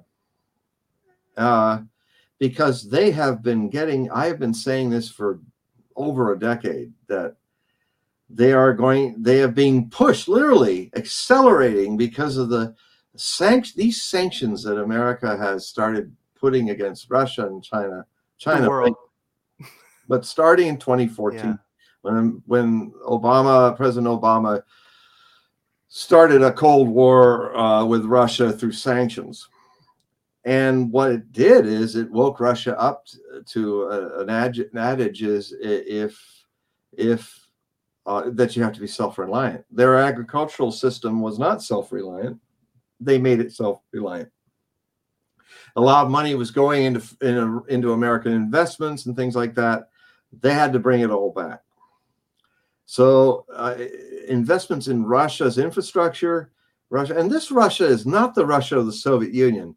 It's one of the most ridiculous things that's projected, is that the new Russia is a Russian democracy in the way Russians do it, and this is the way we project our isolationism on the world that we presume to dominate with our 1,000 bases. It's the only empire in history that literally goes to other countries, and its mind is still back home, projected like it never left the borders of America. It's unique of empires. Every empire has something really stupid about it, but this is our big stupid, is that we don't know what the Russians are thinking. This is, these 2 draft treaties that the Russians have presented to NATO and America are not things they haven't been saying for 30 years about the broken promises about us encroaching right up against Russia. I'll say it as simple as I can with the way I flow here and there and everywhere. If you want to understand what the Ukrainian missile crisis, which is one of the 3 that may happen this year or sometime in the next 2 years, or the Taiwan missile crisis, or the one that's really the wild card, the Israeli-Iranian missile crisis, which is the one that is most likely to trigger, because it has so much prophetic backing, which seems to say these other 2 are kind of on the edge, but that one has a whole lot of prophetic backing of many traditions, including Nostradamus, which I've been warning about, that an Arab satrap called a barbari, which is an anagram in French for d'Arab, of or from the Arab. He's an Arab satrap. Now, he could be, if it's Russia's satraps, his vassals, could be Hezbollah, the Syrian Arab army, the Syrian sovereign government, or it could even be the people that we trained. In fact, the man who's running the Pentagon right now is the man who was ahead of that, where he had tens of thousands of resistance fighters against the Assad regime training, and they ended up all going to ISIS. Yes. There's a famous moment where he's in front of the Senate committee, and the lady senator says, "Well, Mr. Austin, General Austin, how many of the people remained with us fighting the Syrian army that are ours? He said, well, 4, Madam Senator. 4 out of 40,000. Yeah. And he's now the Dodd head. He's now running the Pentagon, this twit. Mm-hmm. It is, and then, I mean, to explain it simply, that I call these, and in my next wave of Hogue prophecy articles, I have this big and detailed overview article on the Ukrainian situation. Oh, okay, that'd be great. Yeah. And one of the analogies I use in it is the simple way to understand what has got the Russians. So that's enough. You crossed our lines, and you can talk about you have the right to expand NATO all the ways you like. You're a democracy, you can choose. You know, it sounds a little bit like what Khrushchev was trying to tell President Kennedy when we made the mistake back in the Soviet time of placing our missiles 90 miles from the coast of the United States. And we were completely shocked and surprised where there wasn't a warning or a complaint, a warning, and then an ultimatum, like is how it usually happens in foreign policy. Jack Kennedy went right to ultimatum. If these missiles aren't taken out of Cuba, we will destroy them. We cannot live with the existential threat of you within 5 to 10 minutes taking out 35 million Americans with the missiles you have on Cuba. Well, guess what, folks? The entire intention of NATO has been to put nuclear missiles in Ukraine, right, not 90 miles from the border, but right along Russia's longest and most vulnerable border, where they can launch and destroy Moscow in 5 to 7 minutes. And basically, this is a karmic echo to the Cuban Missile Crisis. We are in a reverse Cuban Missile Crisis. I call it karmic echoing. It's like Alice looking through the looking glass. Everything is in a reverse image to what it was before. For instance, just to give you a quick analogy of how it works, the tale of 2 Texan presidents who were given bad intelligence and got themselves in quagmires that took 8 years to get out of. One happened in 1964 when the Gulf of Tonkin incident was probably just flashing lightning that the U.S. destroyers were shooting at, and not actually North Vietnamese patrol boats, which Johnson rushed in it with McNamara's aid. Mm-hmm. They rushed in, put boots on the ground, and were involved in a major war in Southeast Asia with the United States forces. And then a few weeks later, as Rolling Thunder is bombing Hanoi and bombing North infrastructure of North Vietnam, McNamara, the Secretary of Defense, had to say, "Well, I think we got it wrong. There wasn't actually an incident in the Tonkin Gulf." Oh gosh! And so go later. The Democrat president is replaced by a Republican president, and the Republican president is given intel from Tenet of the CIA that gets backed by a man who really should know better, and it will be a shadow on his wonderful career, Colin Powell.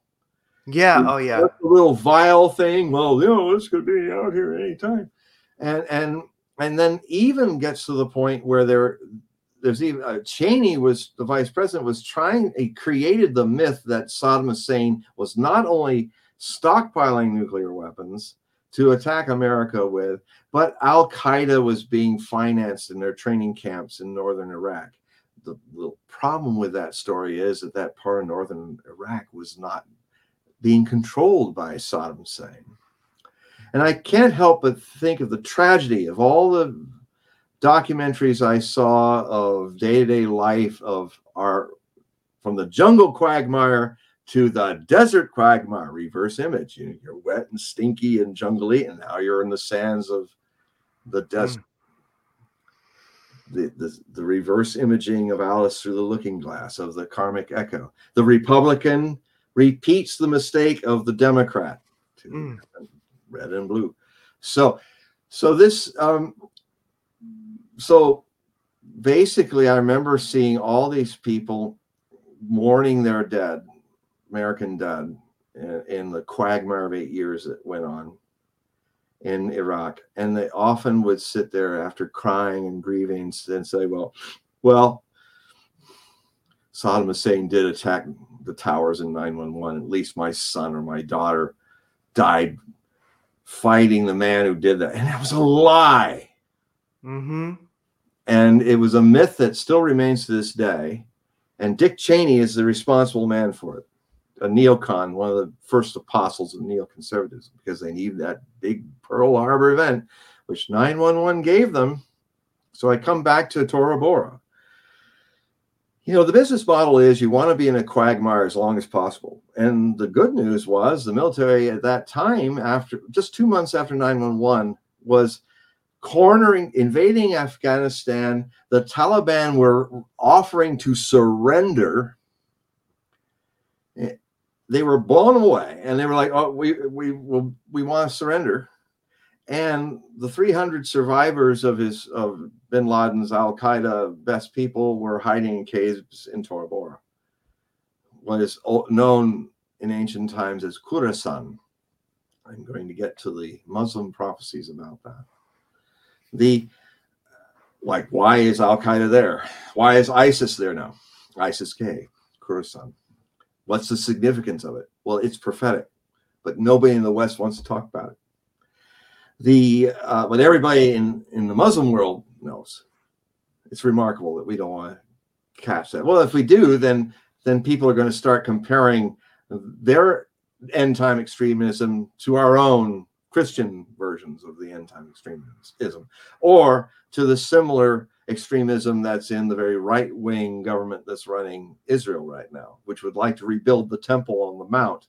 Even though many rabbis will tell you, and many Kabbalist rabbis will tell you, are very dead set against that, because just like the Holy Spirit is the third and final age that Joachim de Fiore had talked about, also in Jewish mysticism, they understand that the third temple is to be built inside your heart.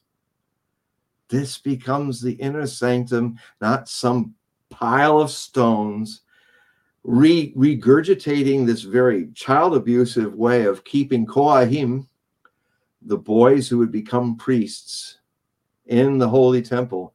They, in the ancient times of the temple of Herod and before that, the other temple, they could not touch the earth their entire lives. They lived above the earth in buildings and stuff, or on stones. They could not touch the earth because the earth was supposed to be unclean. The ones that could go into the inner sanctum never walked the earth. Now, wow, that's child abuse made holy. And so anyway,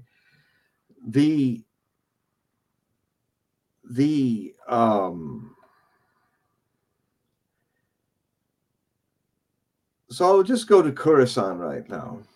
Yeah. Oh, I would just simply say back to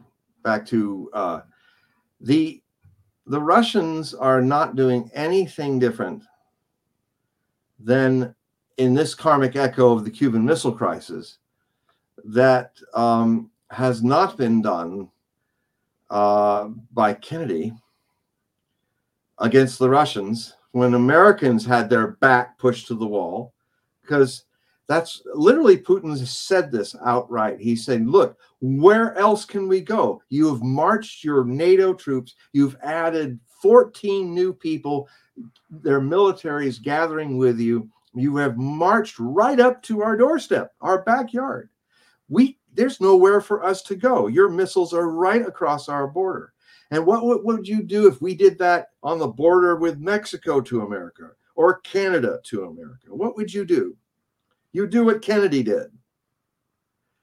And we're telling you that if you don't draw back And because I can tell you right now, we have hundreds of U.S. advisors for years now training the Ukrainian army, piling in billions of dollars of weapons. And I mean, the situation could happen any time now where quietly, just like the Soviets put them in Cuba, NATO, they're already talking about Stoltenberg of NATO, a real nut job. Fortunately, he may not be head of NATO, and by May, he's retiring. But this man is, well, I talk in detail of his doublespeak. Is amazing.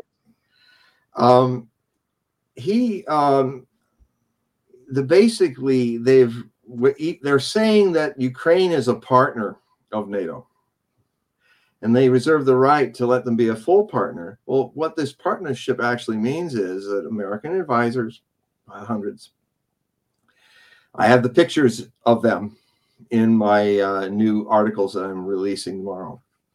Have been training the Ukrainian army to be easily integrated into NATO. Now, the last time that happened, there's a precedent for this. The last time that happened was in August of 2008, when the year before, in February of 2007, Vladimir Putin, the president of Russia, went to the security conference that happens. It's kind of a G20 thing. And he basically had a speech where he said, that's where he started really beginning to say, look, these are our red lines. If you've marched this thing all the way up to our border, the Baltic states are now part of it. You've got your maneuvers happening right on our borders now.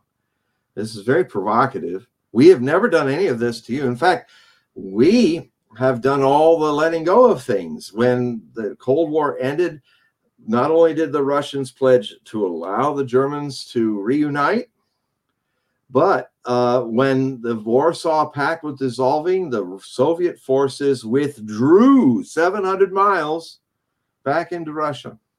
They pulled up everything. They didn't leave a military presence in Eastern Europe because they did get the promise, which is very easy. I documented for 2 years, the Bush administration, James Baker, the Secretary of State, was constantly talking about, yes, we have made this pledge and we're not a step further east. And so, people can choose to selectively forget what really happened. Ideologues always do this because it doesn't suit their world illusion. Now, so what happened in August of 2008 is another several hundred American and Israelis as well were modernizing and preparing and laying down preliminary infrastructure for Georgia, which was the other red line in the Caucasus Mountains, to become an interphased modern NATO army. And the cuckoo that was running that country at the time, Saakashvili, who's really insane, he decided, because of the way NATO flip-flops, we got your back. Like, but not really. It's like there's a terrible thing that's been going on of late where people trust the United States, like all the kids in Hong Kong. You put out the American flags, we're behind you. And now they're all in prison. The whole thing was to waste all those kids just to gain brownie points strategically against Red China, which actually didn't work. People are overloading about an insurrection happening on the 6th of January a year. Yeah. But I got to tell you, on the 6th of January this year, there was a real insurrection going on. What a true insurrection is in Kazakhstan, the largest of the stans in Central Asia, where the plan to build the Beltway and road is supposed to run through it. And it was classic color, US CIA color revolution. Very much better organized, actually.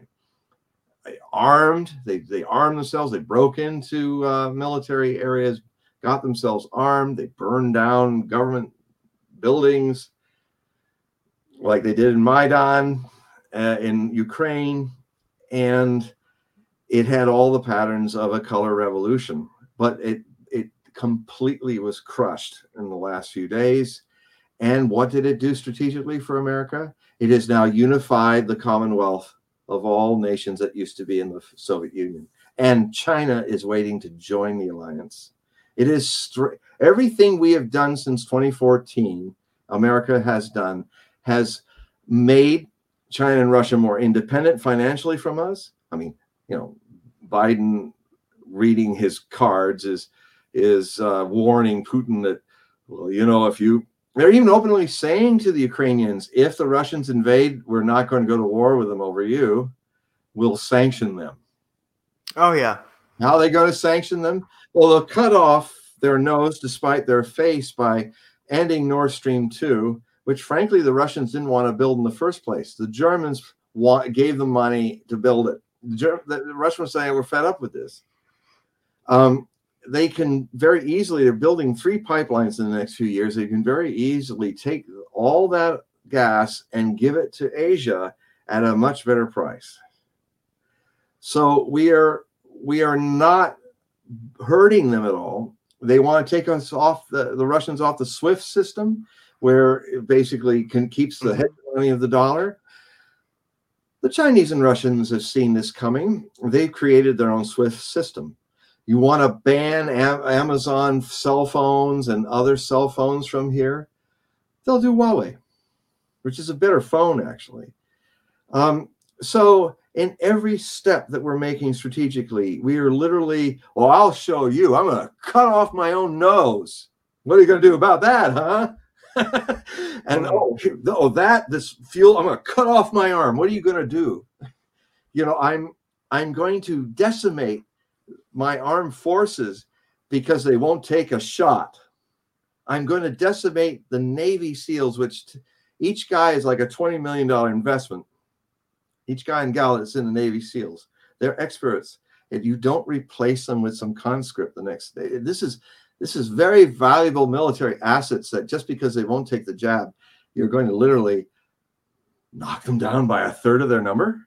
I mean, who needs China and Russia to attack us? We're destroying our own selves. And this is so classic what happens to an empire that it's on its way out. It happened to Rome. It happened to Spain. It happened to the Soviet Union. And now it's happening to us in the next 4 years.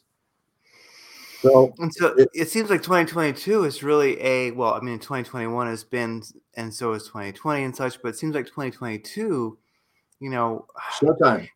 It's showtime. It feels like an acceleration. Like one thing you mentioned is the SWIFT system. And of course that is ultimately a way of keeping, the petrodollar, the US dollar supremacy. But that's the thing with sanctions. America has been annoying to the world with its sanctions, especially China and Russia. So allies. Yeah, and many other countries. And the thing is that let's just call it Aquarian. As we leave the age of Pisces, the thing is that it's not working. So fine, if America wants to sanction the world and including its own citizens and say that, look, every transaction has to be approved by us and we'll decide who can do commerce in this world, well then in this time the world just goes, well, F you. That's one thing about, I mean, I can just refer to it as Bitcoin because that covers a lot of stuff, but ultimately the world does not need or appreciate, it has not appreciated it for some time, our SWIFT system. So that's something I see in 2022 is where you've got El Salvador taking on Bitcoin as a currency, not their only, but a currency. You see Turkey, the people in Turkey are just buying up crypto like crazy because their currency is collapsing. And I think as we see more countries, their currency collapse, you're seeing that transition.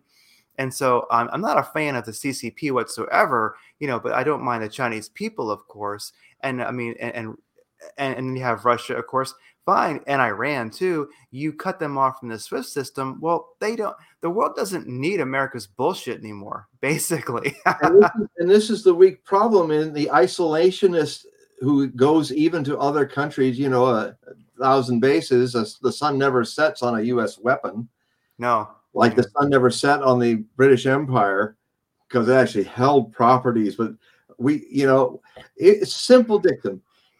China goes to African nation to low interest rates to help bring people up. They do it in Southeast Asia and other places.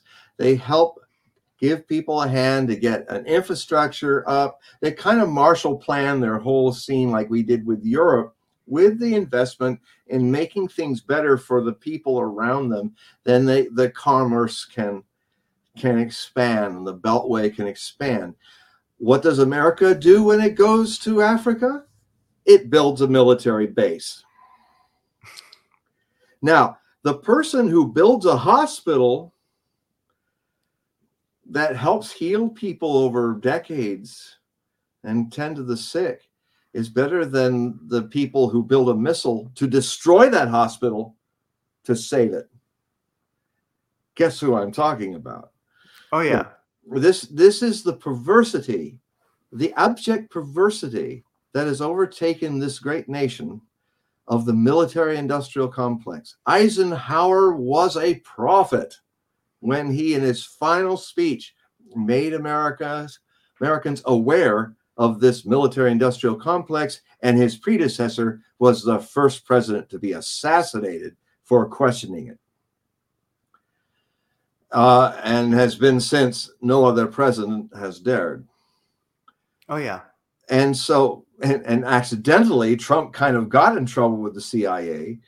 Schumer, who is the head of the Senate, openly said in those early days of the Trump administration, he said to the CNN person, well, when you insult the CIA, they can come at you any sort of way they want. And now, what was the journalist, this bubble-headed journalist, just kind of went, mm-hmm, and didn't do what a journalist would do. Said, you are the minority leader at the time of the U.S. Senate, and you seem to be speaking from personal experience here. Are you saying that the American people who vote in you and others, whether they're Republicans or Democrats, are no longer controlling this country, that we, the people, is now being run by we, the military-industrial complex and big pharma and all of that, a deep inner state of bureaucrats that are career bureaucrats who just tolerate what the unwashed masses vote in, whether they're stupid blue or rabid red? Mm-hmm. That's the question that Mr. Schumer should have been backed up against the wall with. No, he just got,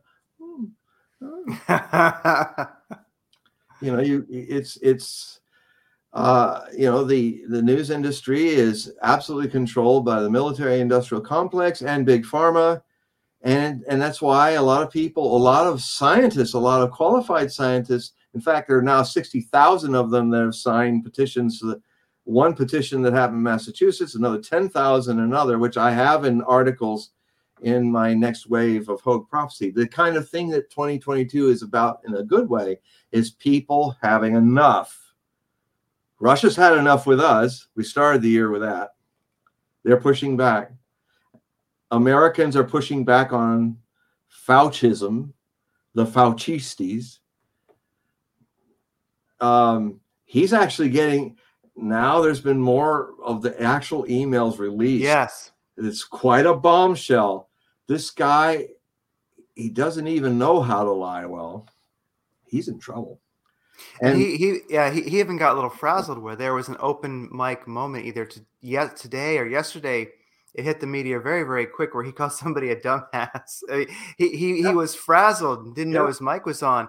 And so it goes to show. Paulie called that. Yeah, I mean, now ultimately, he is protected because he is them. So he's just a letterhead, ultimately. But he's part of the see it as, yeah, and it gets me is that now, so as we roll into 2022, that's something I think many people are pondering, is that notion of people waking up. Now, you mentioned people are pushing back. Is that something that you see in 2022? Oh, yeah. It appears that people are, I'll call it waking up. But I mean, I'm really like a metronome. I'm like, we're screwed. Oh, it looks good. We're screwed. It looks good. It's hard to have faith. I feel like I'm a pessimist with a bit of faith. Well, here's the thing. Pessimism is the other side of the coin called faith. Mm. Pessimism is faithlessness. And Mm. like I was saying an hour or so ago, that the Piscean age, which was built on borrowed faith, Yeah. that is dying in the 2020s and 2030s. So the process of the death process is like the Kubler-Ross process is already on. First, people thought, that's not really what's going on. And then they got freaked out. Oh my God, my faith is dying. And then they're going to try to fight it. And then they're going to try to bargain with it. And it will eventually come in the next 4 or 5 years, a kind of acceptance that I don't know. At the same time, there's another thing that's quite challenging is that we go back to the people in the jammies. Yeah. The only people, they may be wearing jammies, but frankly, if jammies are kind of what you wear when you just don't go to work and you're kind of out to lunch and you just stay in your bed and wait for whatever happens, like millions of people who've stopped working. Yes. What's high, there's this big massive thing that's facing us. It is the biggest challenge in the existence of the species of 4 million years that finally reached to this point of Homo sapiens sapiens that have the potential for sentience, and to be vehicles, to be aware that they are all Buddhas. Mm-hmm. And the first step is to be aware of to what level you're pretending not to be one and how that happened.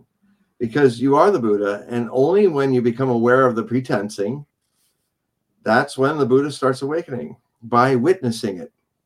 A simple actless act of just witnessing your mind, your emotions, your feelings, the world around you, is what in these readings, I often am helping people, giving them tools to the meditations that I've learned from Osho, who modernized meditation so that it would be accessible to the modern humanity in a mind amplified civilization that never existed in Buddha's time.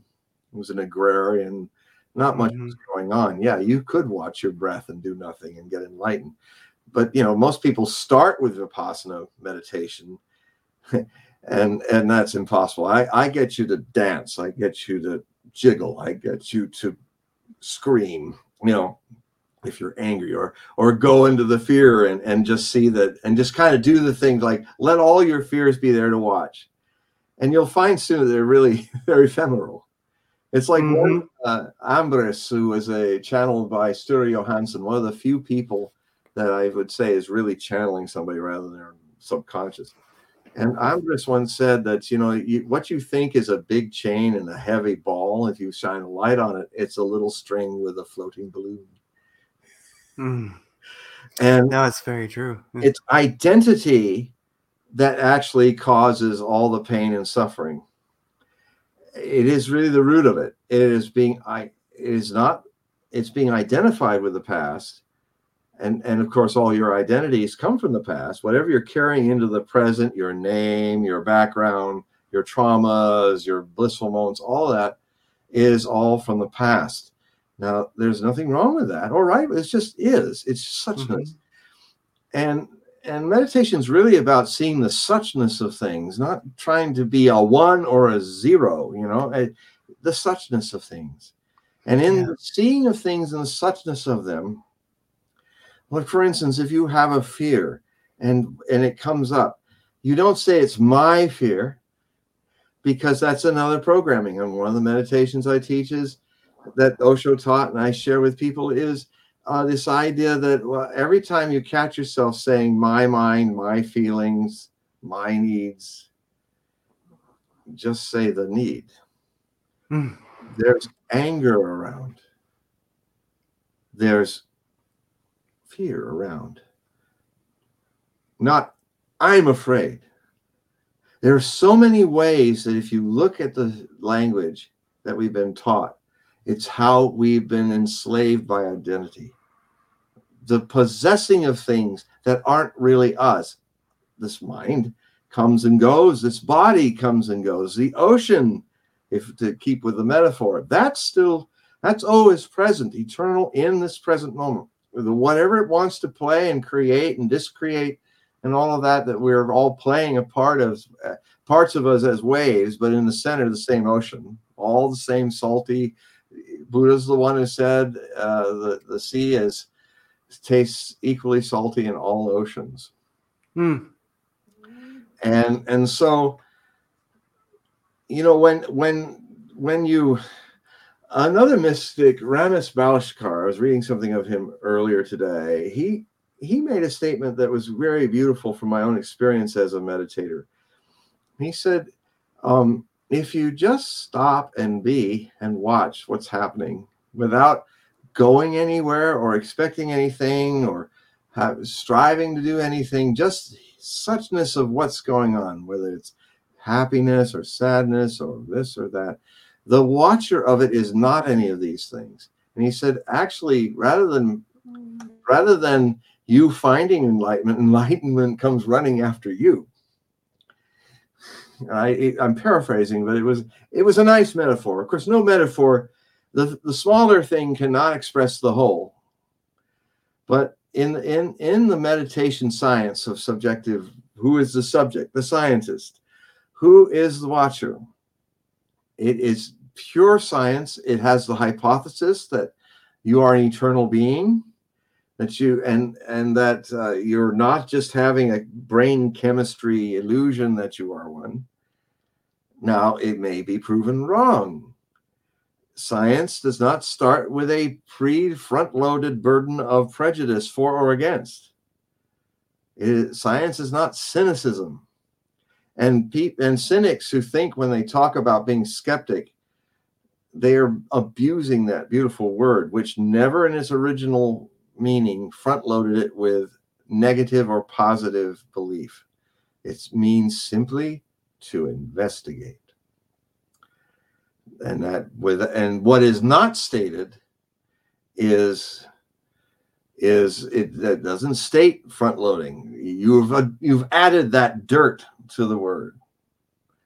I am a bit skeptical about what you're saying. No. When I'm in a position that a lot of people that are watching this now are in, where they're going, what's this guy saying? I'm a bit skeptical about what he's saying. I'm saying, no, let's get honest. Let's get true to it. You are not a skeptic. You never have been. You would say what I would say rather than skepticism. I immediately, when I hear you say these things, I immediately feel like responding with cynicism. That I just go, no, that's BS. And maybe I will watch myself now carefully to see if I only let in things in my search that proves my point before I even searched that it is BS. This is what most everyone does. In the name of skepticism and inquiry, I mean, even some people I know, friends of mine who are in a spiritual self-inquiry, I immediately say, and they're trying to find their inner guru. The first thing that pops up spontaneously from the child inside of me, the eternal child wisdom, is, why does it have to be a guru? Why are you already starting with, what, do you want to be a guru? Osho never wanted to be a guru. It happened. He was just trying to find truth. And it just so happened that he ended up having 1 million people engaged with him. But it was never his plan. He never was trying, maybe if I do all this right, maybe I'll have 1 million people. I'll be teaching. I'll find my inner guru. He never said that. But I have sannyasin friends who are now seeking their inner guru. And I have to say, my friend, don't you see that this is already illuminating that that your ego wants to be a guru? Oh yeah, big time. And then so it's and that which is watching it, now that that's been shown, is not the inner guru. It's something deeper that's watching that. And that's Oh. the right place to relax into. Let the guru come up and let him, and then when you see it, this is the thing that Krishnamurti once said. It's a very beautiful analogy where, like, for instance, my friend who doesn't understand he really wants to be a guru because he's seeking an inquiry, which means he's the person seeking the inquiry has already separated himself from the answer that he's seeking. Yes. So now there's duality in a religious context. It's no different than all the other mind frigging that goes on in the name of other things. And it's an honest mistake that a lot of meditators make, where they got this dichotomy going on, which is now already lost. Not witnessing anymore. We've got a goal. We're going to now inquire, and we're going to be connecting to our inner guru, which means I want to be a teacher of people. I haven't even gotten there yet. I don't even know what the truth is, but I'm going to be a guru. How can the blind lead the blind to becoming gurus this way? If it's a happening, gurus don't. It's not a school of gurudom, unless it's false. It's a happening that whatever happens when you're in this space of suchness, just being here now.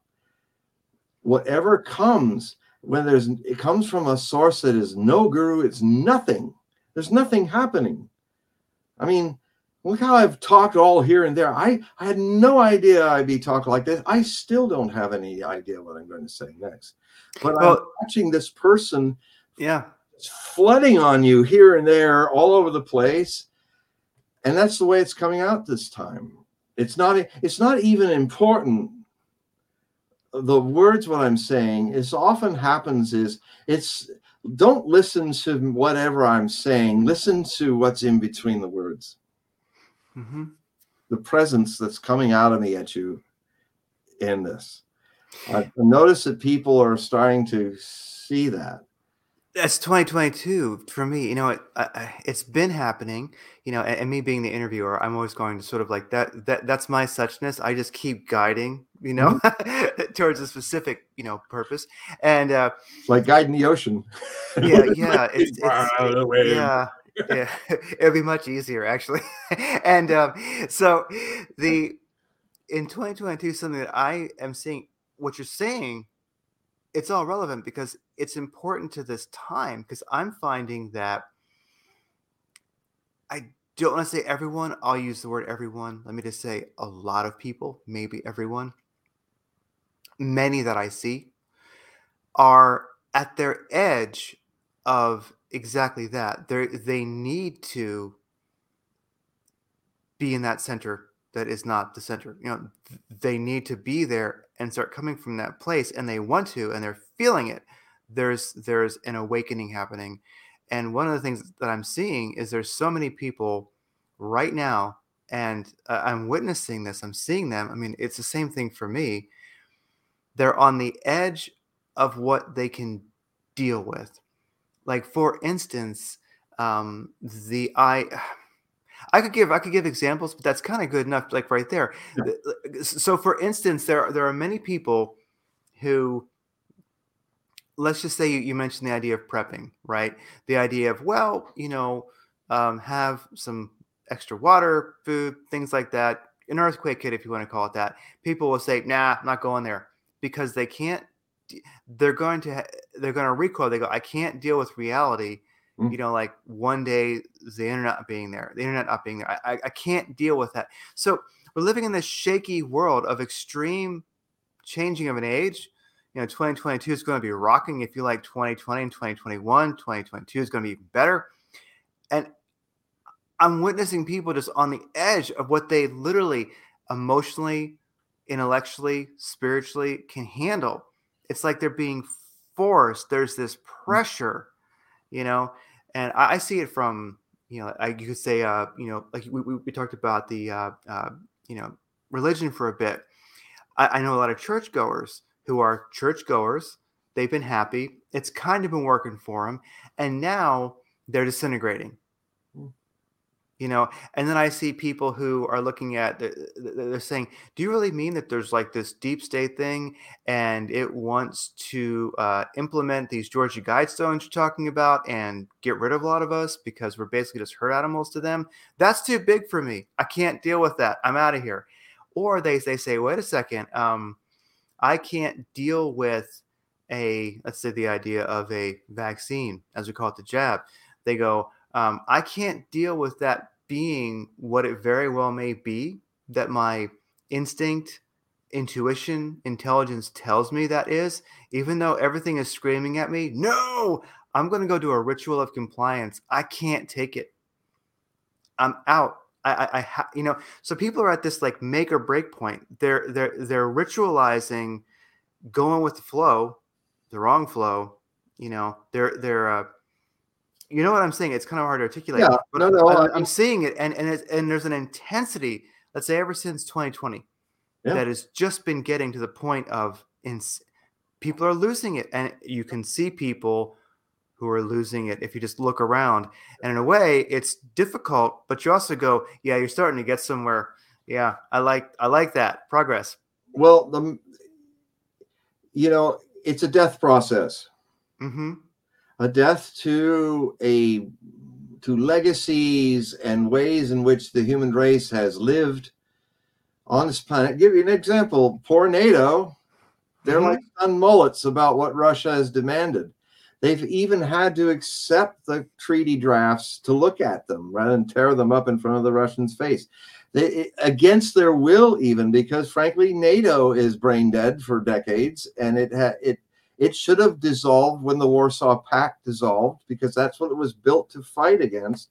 And it has been, like our world, it's a metaphor for a lot of what's going on in the world. The systems that we've been taught to follow blindly to maintain ourselves, these systems are dying, and they need to be redefined and recreated.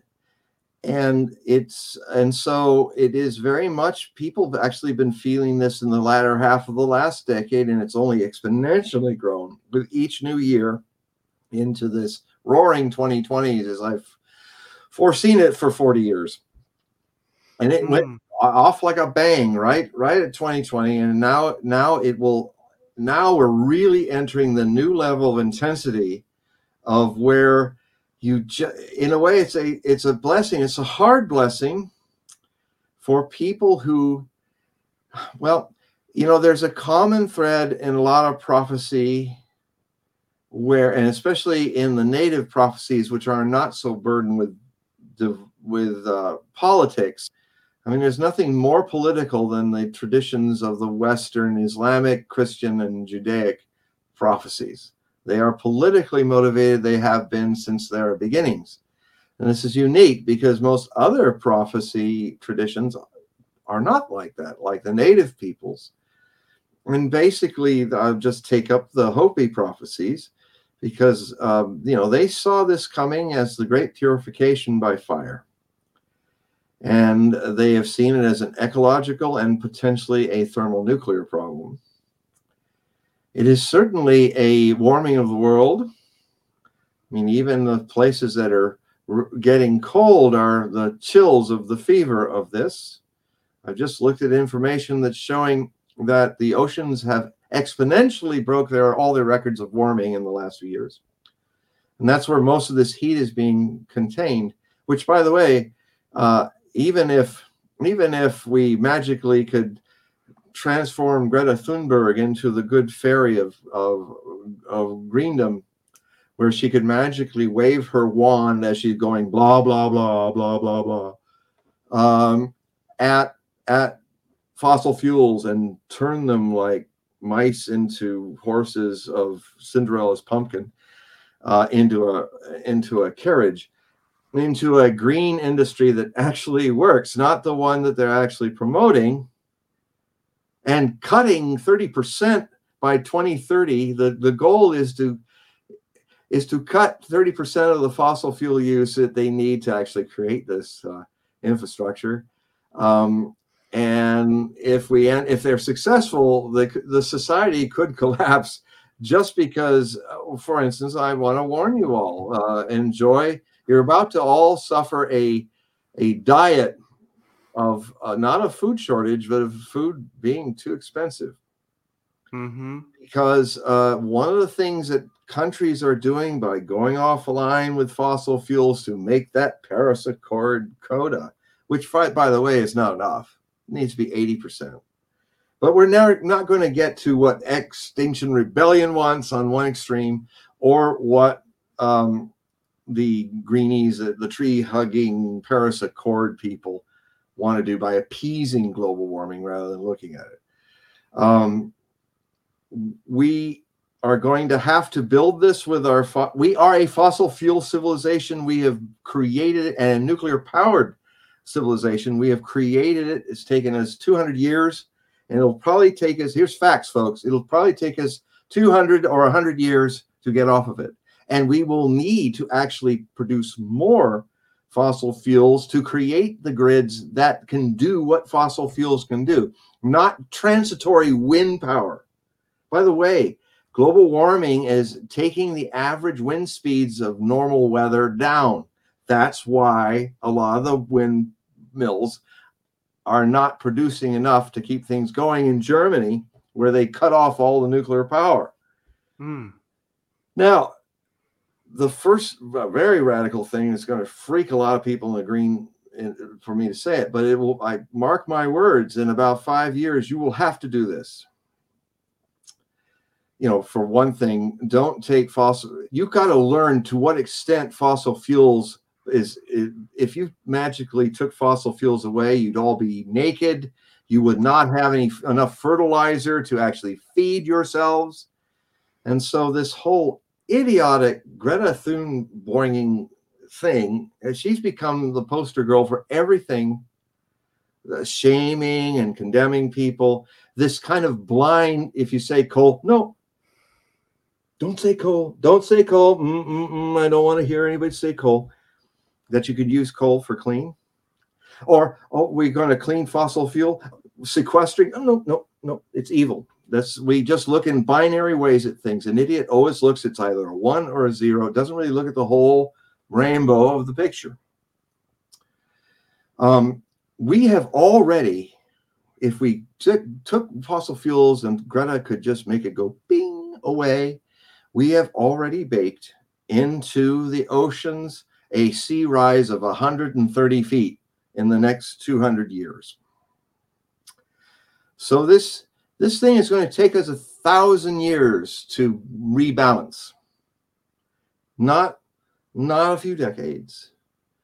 And if people think that any of the things currently being considered, like limited resources of rare earth or lithium, is going to battery power the world that you have now, this is illusion. It won't. We're going to have to, the first thing we need to do is pressure the fossil fuel industries to actually not just talk about it, but make it binding to their future existence, that they actually do something about seeing whether sequestering of liquid CO2 is possible. There is only one refinery on the planet Earth right now that's actually looking at it. It's up in a fjord in Norway, in Finnmark, or up in the high north, far removed. They're the only people that have been actually trying to see if there's a possibility that we could take this legacy of 500 more years of energy and actually reduce in its use, it being released into the ocean as CO2, blocking heat in the ocean, or that we can, all the places we've emptied of oil, we could put the liquid version of CO2 back in those places that are making Oklahoma shake and other places shake because of fracking. We literally could put it back as a new form. Thank you, Earth, for doing this, and do it in a way that we are not releasing it into the sky, creating a greenhouse effect that traps 400,000 Hiroshima bomb blasts every year in the ocean.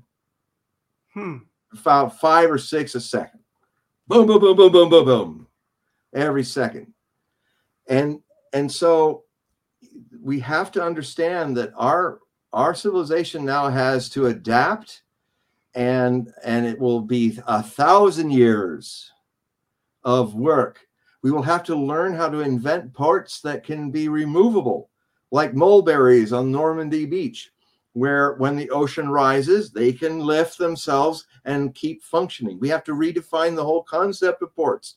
They're not going to be static things of what we've known of oceans being a certain height since 10,000 BC to 7,000 BC. That's gone, folks.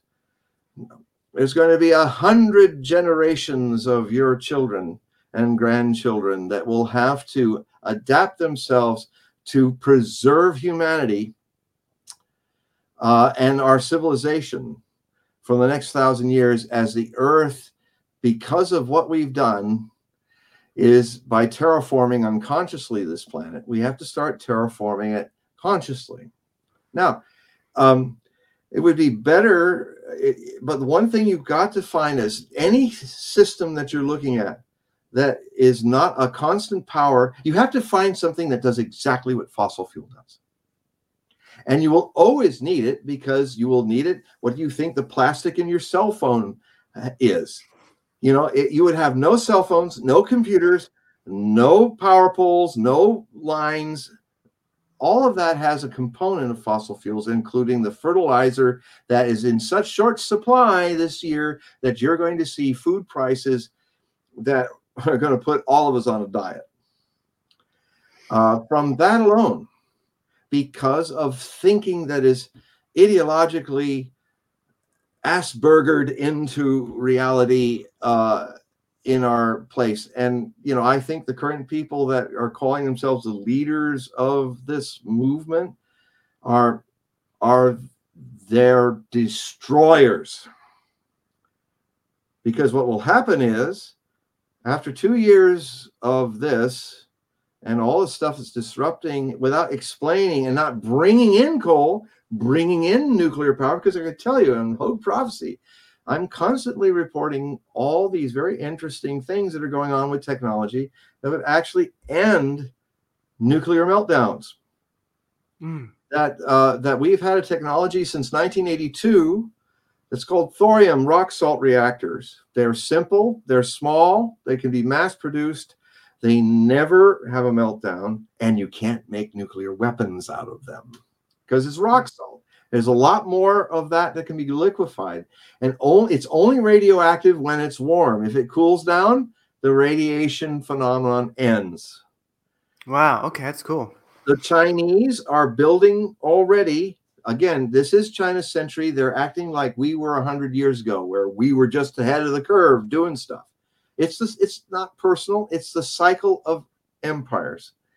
They're in the driver's seat that we were in the turn of the last century, where can do, let's try what we're going to do. Oh, that's there. Let's build a tunnel through it. Oh, we got to make an international highway for everything. We'll do it. We're going to make horseless carriages. We're doing it. Oh, like they're discovering now in China, because frankly, guess who makes the most green industries in the world? China. Wow. Because they're already living in the stink and the funk and the pollution of all the coal they use to get this wealthy. The pollution in Beijing is unbelievable. When you see how foggy it is, that's not fog, it's smog. I had some friends who were teaching, so trying to help Chinese not to learn Chinglish. And they were some sannyas and disciples of Osho. A lot of them go to China to teach English. And one day it was their day off, and they were going to go out, and it was like in the south part of China. And they were going out, and they were thinking, oh, we can't go walking up the mountains. It looks like, look at all this gray clouds. Looks like it's going to rain up there. The Chinese guy laughed and said, oh, no, that's not rain. That's smog. But it looked like clouds. It was like a storm. And it was smog. So they are living in our hell of that already. That's why they're trying to retool all their nuclear reactors to thorium and other systems. There's even another system which actually Teller and some of the nuclear war guys were trying breeder reactors. That the breeder reactor technology is evolving into something now where we could actually, to trigger the thorium reaction, actually feed spent uranium and plutonium into it, nullifying it. So, I mean, there's situations right now that we could do where I'm going to be talking about it in my ecology, climate crisis book, which I'm working on a lot of these inventions. But you can see it at Hogue Prophecy all the time. Every 2 months, I've got something to talk about that's not being talked about, which is resourced. It's for real, and it is a amazing. There are all kinds of technologies that we need to bring the intelligence of the world together, not ideologically separate ourselves from those who think in fossil fuels, but to bring them into this recreation. This takes a skill of negotiating and talking and sharing and respecting each other, not calling people deplorables if they're fossil fuel addicts, or people who are righteous if they're Greta Thunberg addicts. And just trying to imagine this other world while she's flying around and spewing a lot of carbon footprints whenever she's going anywhere. Absolutely.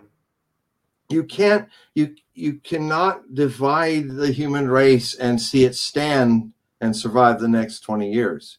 Now, another thing, probably because I don't know what time it is, but must be close to 2 hours, if not beyond. 2 hours and 35 minutes. Oh my God. We could have been sitting watching Wagner's Das Rheingold. This is the part where the Rainbow Bridge is going to Valhalla, folks, at the final scene.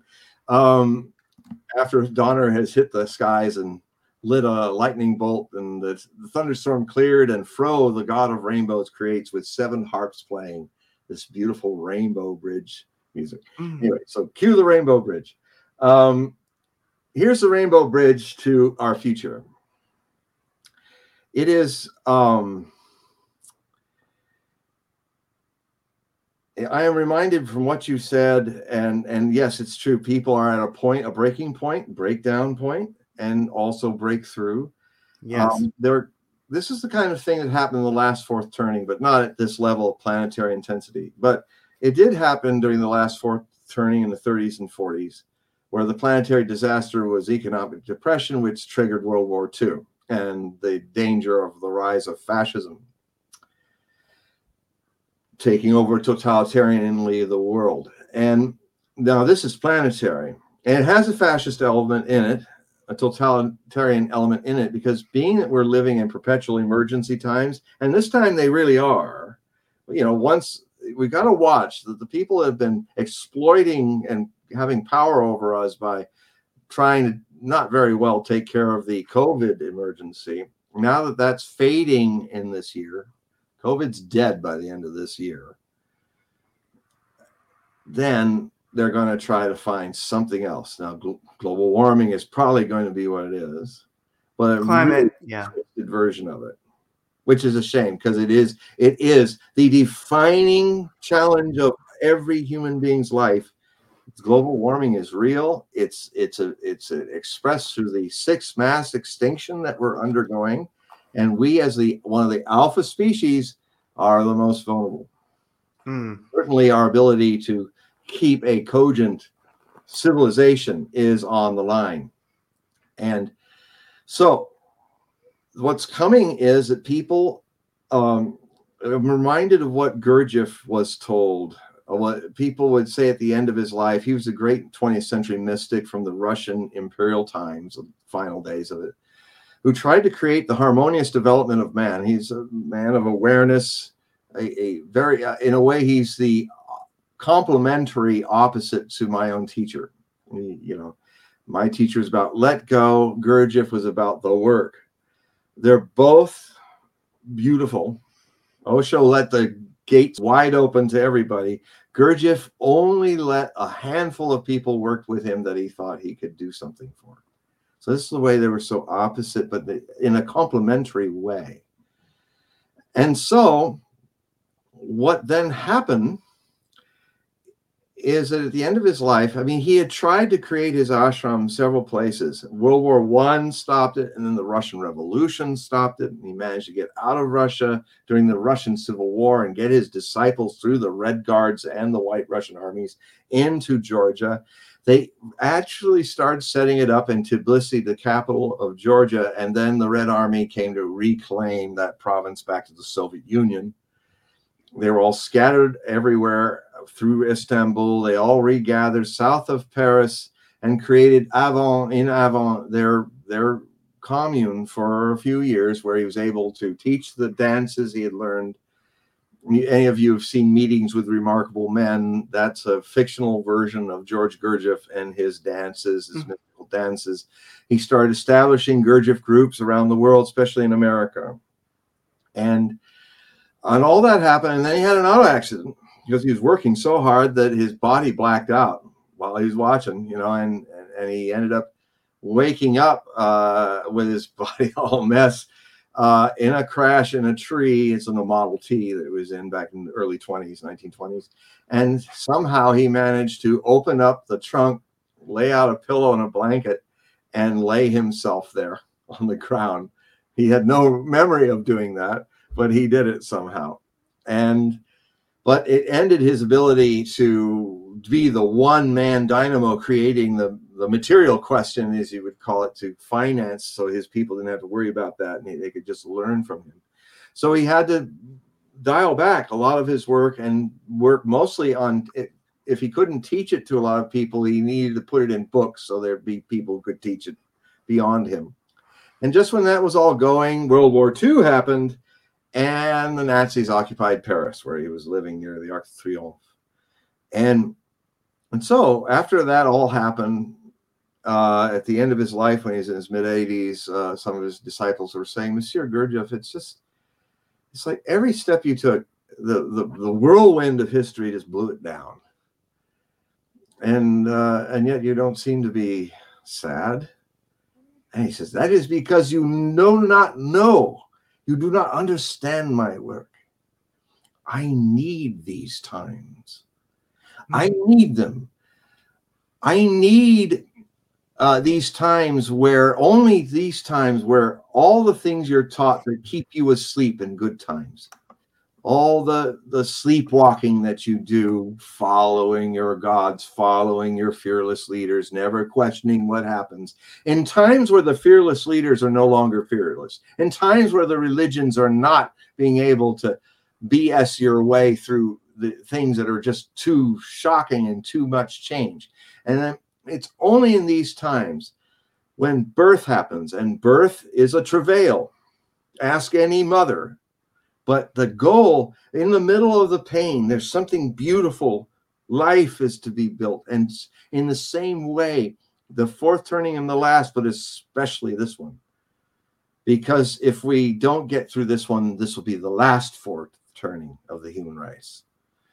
Because it's got that much at stake, this is the kind of thing that it will make even the dumbest people say that something's wrong.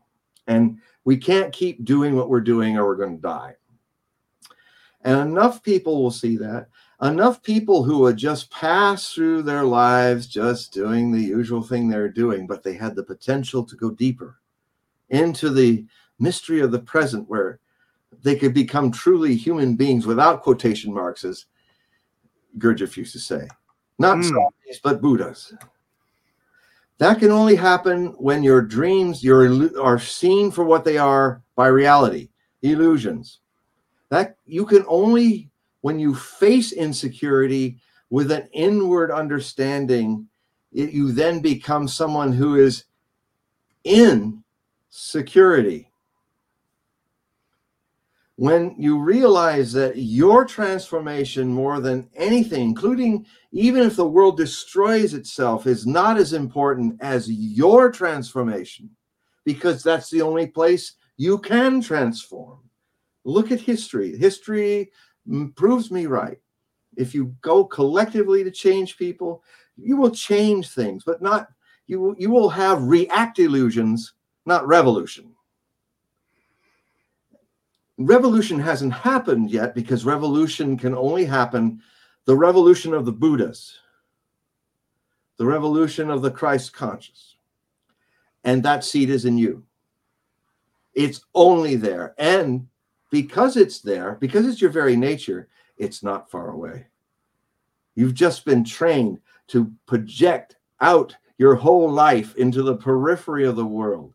And there's nothing wrong with the world and having part of you doing that. But if no one is witnessing it inside you, if you're not even aware that there's an eternal consciousness that's witnessing all of this, that becomes a perfect mirror of it. And eventually, when all things witnessed fall on their own accords, you don't even make them fall, they fall. Then it reflects its own emptiness.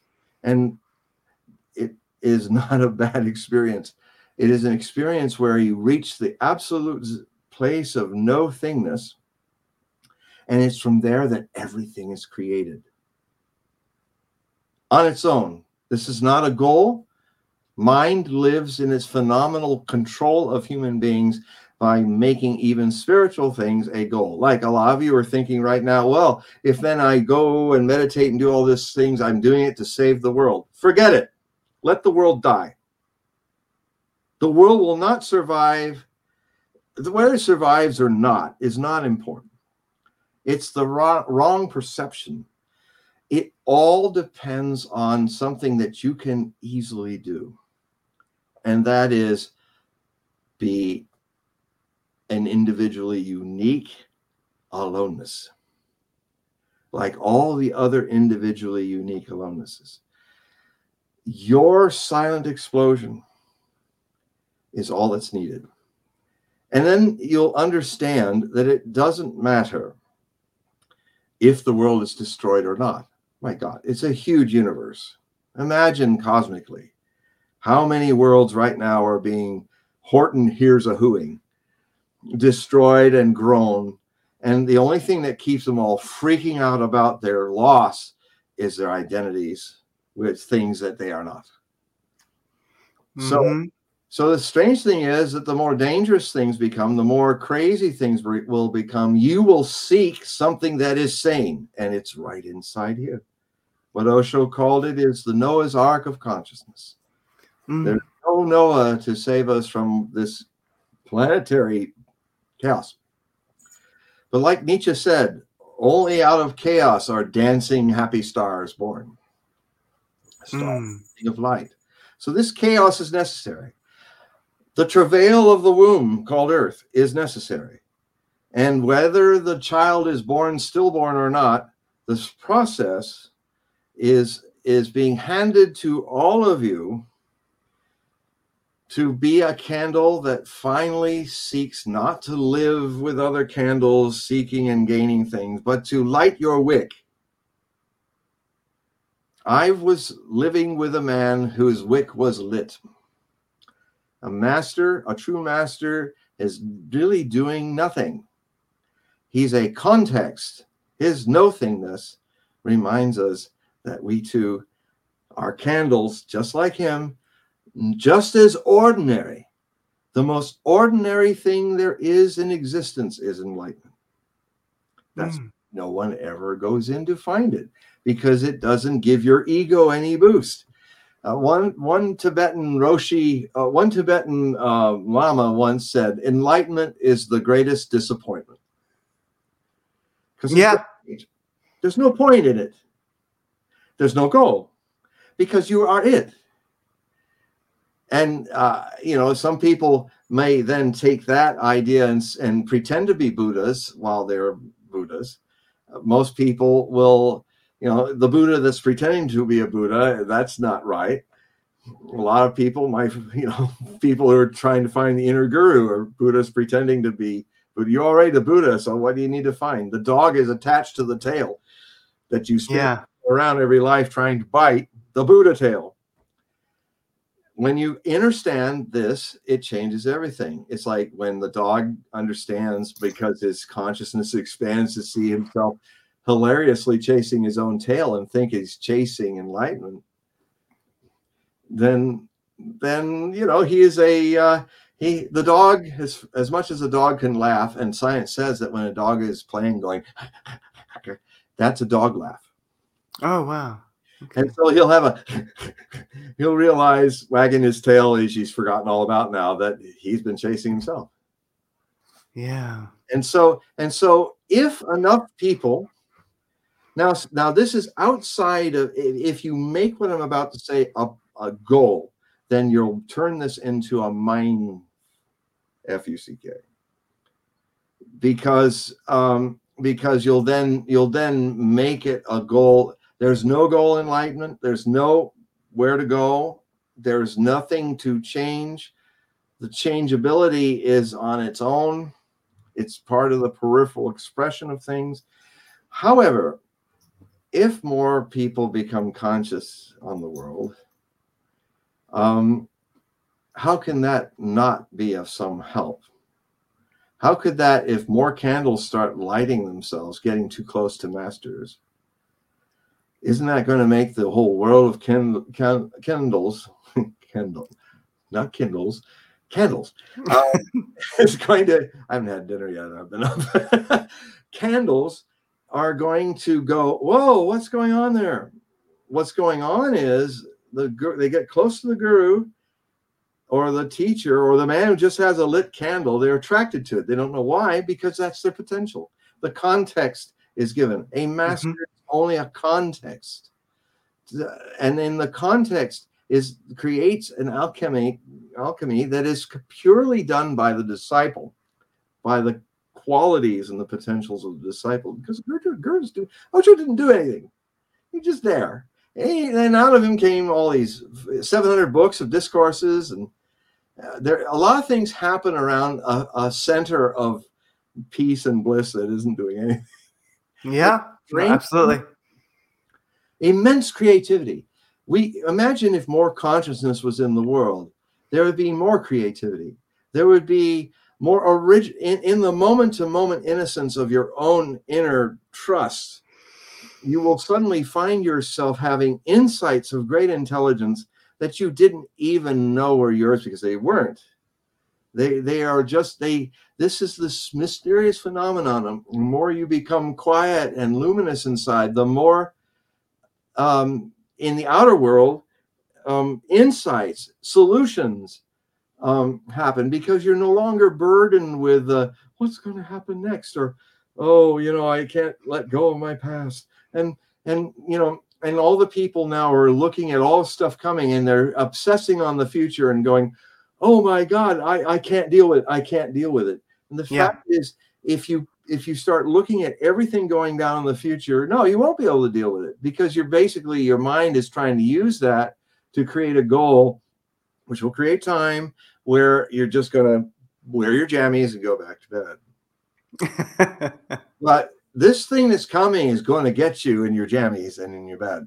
So a lot of those younger generations, and I have compassion for what you're going through, but it will eventually, in the next 5 to 7 years, a whole lot of you are going to rise up, and you're going to be the people that make the human race survive.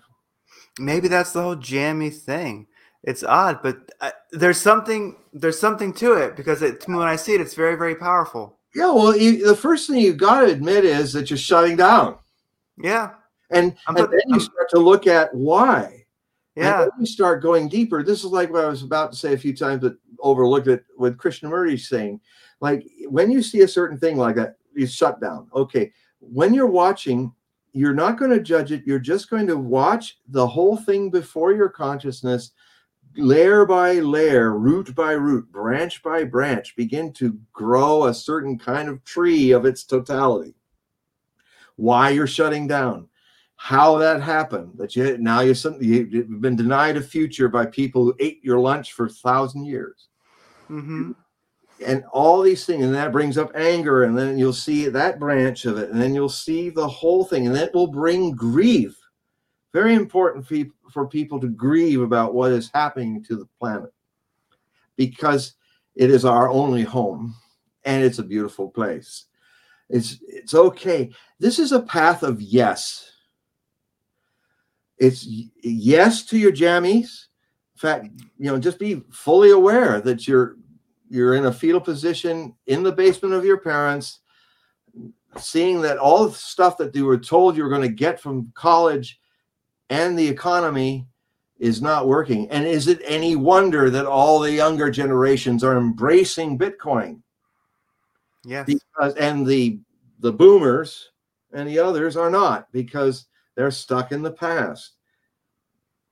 It's an odd thing that though right now your future looks like it's lost to, you are actually have no other choice but to redefine it all, because the system's broken down. Do you beat on your smoking car? You got to find a new form of transport. Yeah. If your car's completely broken down the road and you're just sitting there beating on your car, it's okay. Let it happen, but just see yourself. Watch the picture of that grow itself out into its full potentials. And then when that is done, you are no longer the thing being witnessed. It forever changes. You'll see it come around. You'll see the habits come. They'll rush up on you, and then they stop, because you're a little more aware of the sleeping Buddha, which is this witness. The Buddha is you. All the pretending and all the pretending not to be a Buddha, or the pretending to be a Buddha, as a lot of therapists do, that you get to, you're finally on the right track in a way. Rather than trying to search for enlightenment, the enlightenment is seeing what is a habit that's making it forget itself. Yeah. You become the child that plays the game all children play, where they go into the world of giant parents, and the parents teach them in so many words, hey, I've got a game, and this is an important game, but it's a fun game. And if you play this game right, you'll be rewarded. You'll be part of our family. You'll be part of our nation. And here's the game. Pretend not to be a Buddha. Yeah. If you win, if you play like only an innocent, open person can play, you play not being the Buddha, and you play it perfectly. You forget that you're a Buddha, and then you forget it was a game. Now you're part of our drones. You're another welcome fellow camel of our society. You're not the lion that happens to the camel when he becomes a rebel.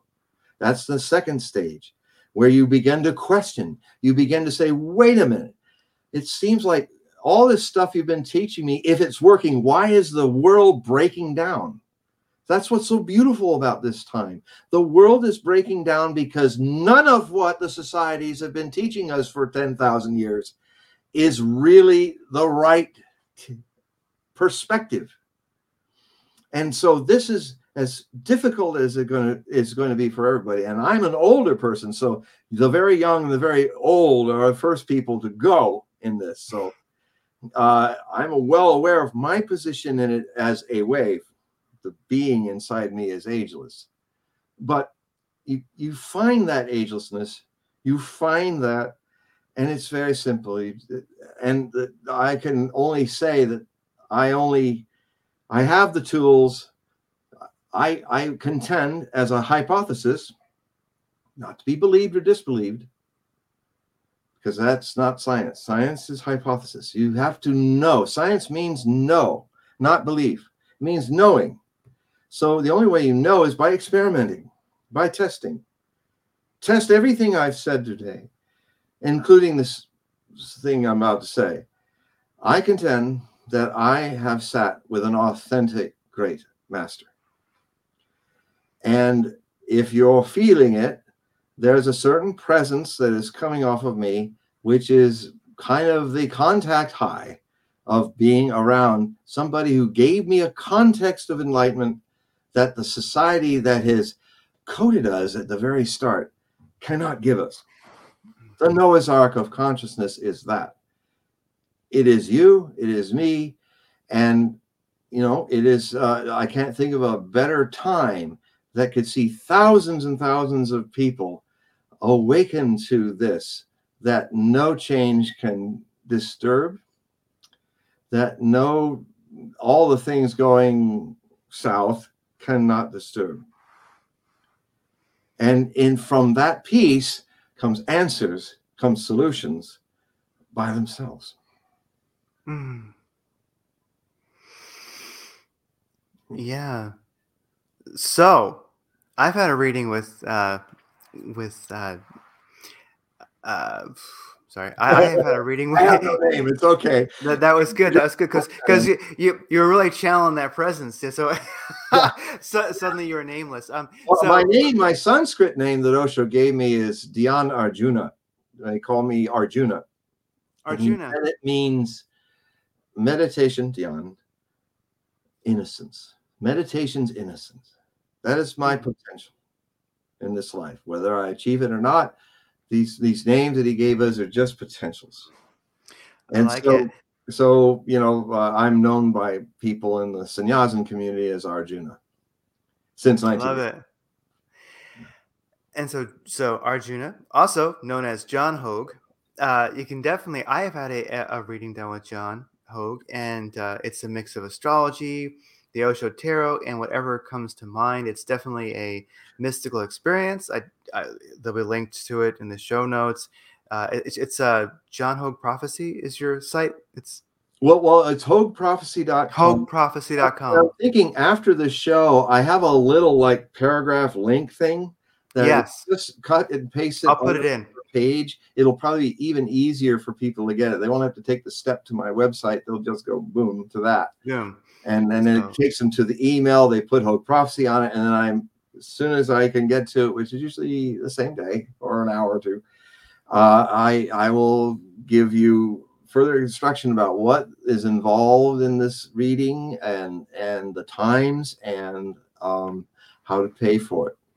yeah, and you will enjoy it. And yeah, and definitely your new newsletter coming out, the PDF newsletter. That sounds amazing. I'm gonna have to sign up for that so I can check it out. So everybody, check these things out. It's worthwhile, and I think it's really fun to shed some illumination on the pajamas generation that's coming up right now. Because I think actually, I never thought of that, but it's all around me. It's true.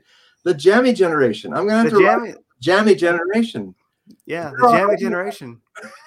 They've all decided that they're just going to do their kind of metaphorical 40 days in the desert, in their jammies, and just they hit this world, and it's so. And they went, wait a second, I need some time. I'm not ready. Wait till I'm like 30, then we'll talk. But I'm going to be ready when I put my pants on. Hey, I'm a late bloomer. I was very late. Yeah, it can happen. See, jammy man. Oh, wow. I'm 66, but because here's the thing: don't worry about soon or late at all, because those are just things of the mind. Mm-hmm. Keeps it engaged. The truth is that when you relax into the present, each moment, and you'll go out of it many times, no problem. Just whenever you remember again, I'm back. Not like, oh, I was gone all day. Not just, I am back. The presence is here, rather than I am back, as the presence is here. And when something is not of time, like eternity, which can be engaged right here, right now, that's its doorway. That's where it is. It's always here, always now, no matter what the time is saying.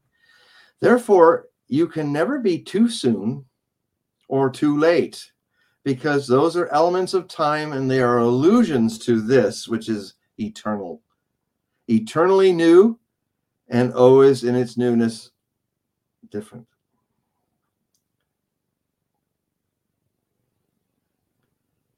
Always new in a new way, but the same. It's words can't describe it, because words are of time. There we go. Sorry about that. I was just I muted myself there for a second. I was listening. I didn't want the typing sound in there. I was putting your website into the live chat so people were asking for it. Well, I mean, it's been extraordinary. I mean, as always, this has been 3 hours and 3 minutes and 33 seconds. Actually, is when we'll call it quits, and that's a great time to do so. And dinner. It's perfect. And if we, if the world's still in one piece, I will see you again for our third anniversary.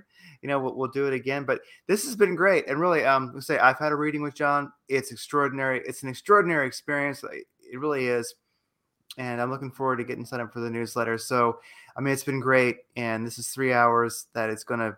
I'm glad we did this. This is great stuff, and so now when I see the Jammy Generation people, I'll say, "You've come." Thank you. Nostradamus jammies. Oh yeah, actually, you know what? Actually, that might be how you make the big money. Like when you're 66 years old, you're like, "Yep, that's when I hit like my serious fortune." Because I'm telling you what, Nostradamus jammies would be it right now. I mean, everything old is new again. I mean, like, oh my gosh. Well, I love the 16th century shirt design. Oh, it's great. I'm trying to be the Incredible Hulk all my life. I'm always ripping out of my clothes. So I want, they were designed for sword fighting so that you can move around with your rapier without ripping out of your clothes. That's what I think. Wow. But became the common shirt of the 16th century, and I love them. Well, hey there, old Zoomers and I put young millennials and older Zoomers. I'm a generation eternity. A generation eternity, it's like, well, I'm exactly the same age as everybody and everything on this planet. I'm 13.5 billion years old this year. It's exactly true. It's true. Well, everybody look for the new prophecy clothesline that John's putting out, because it's really cool. I mean, it's taking jammies to the next level of prophecy. It's really Jamadamas, man. Jamadamas. It's like in India, everybody's wearing pajamas anyway because it's so hot. Yeah. Kurtas and lungis and all. I mean, basically, they have the quality of being the same softness as being in jammies because it's subtropical and so hot. So a lot of the world's already wearing jammies, even if they don't know it. Yeah, they've already got the edge. So this younger generation's already kind of figured it out. They're going to be a very spiritual generation. It's going to be good. Yeah, they are. Well, thank you so much for being on. And I will probably talk to you before then, but if not, I will talk to you next year. Yes, we'll see you next year or the next moment. Yeah. All right. You take care. I'll talk to you soon. Bye. Okay.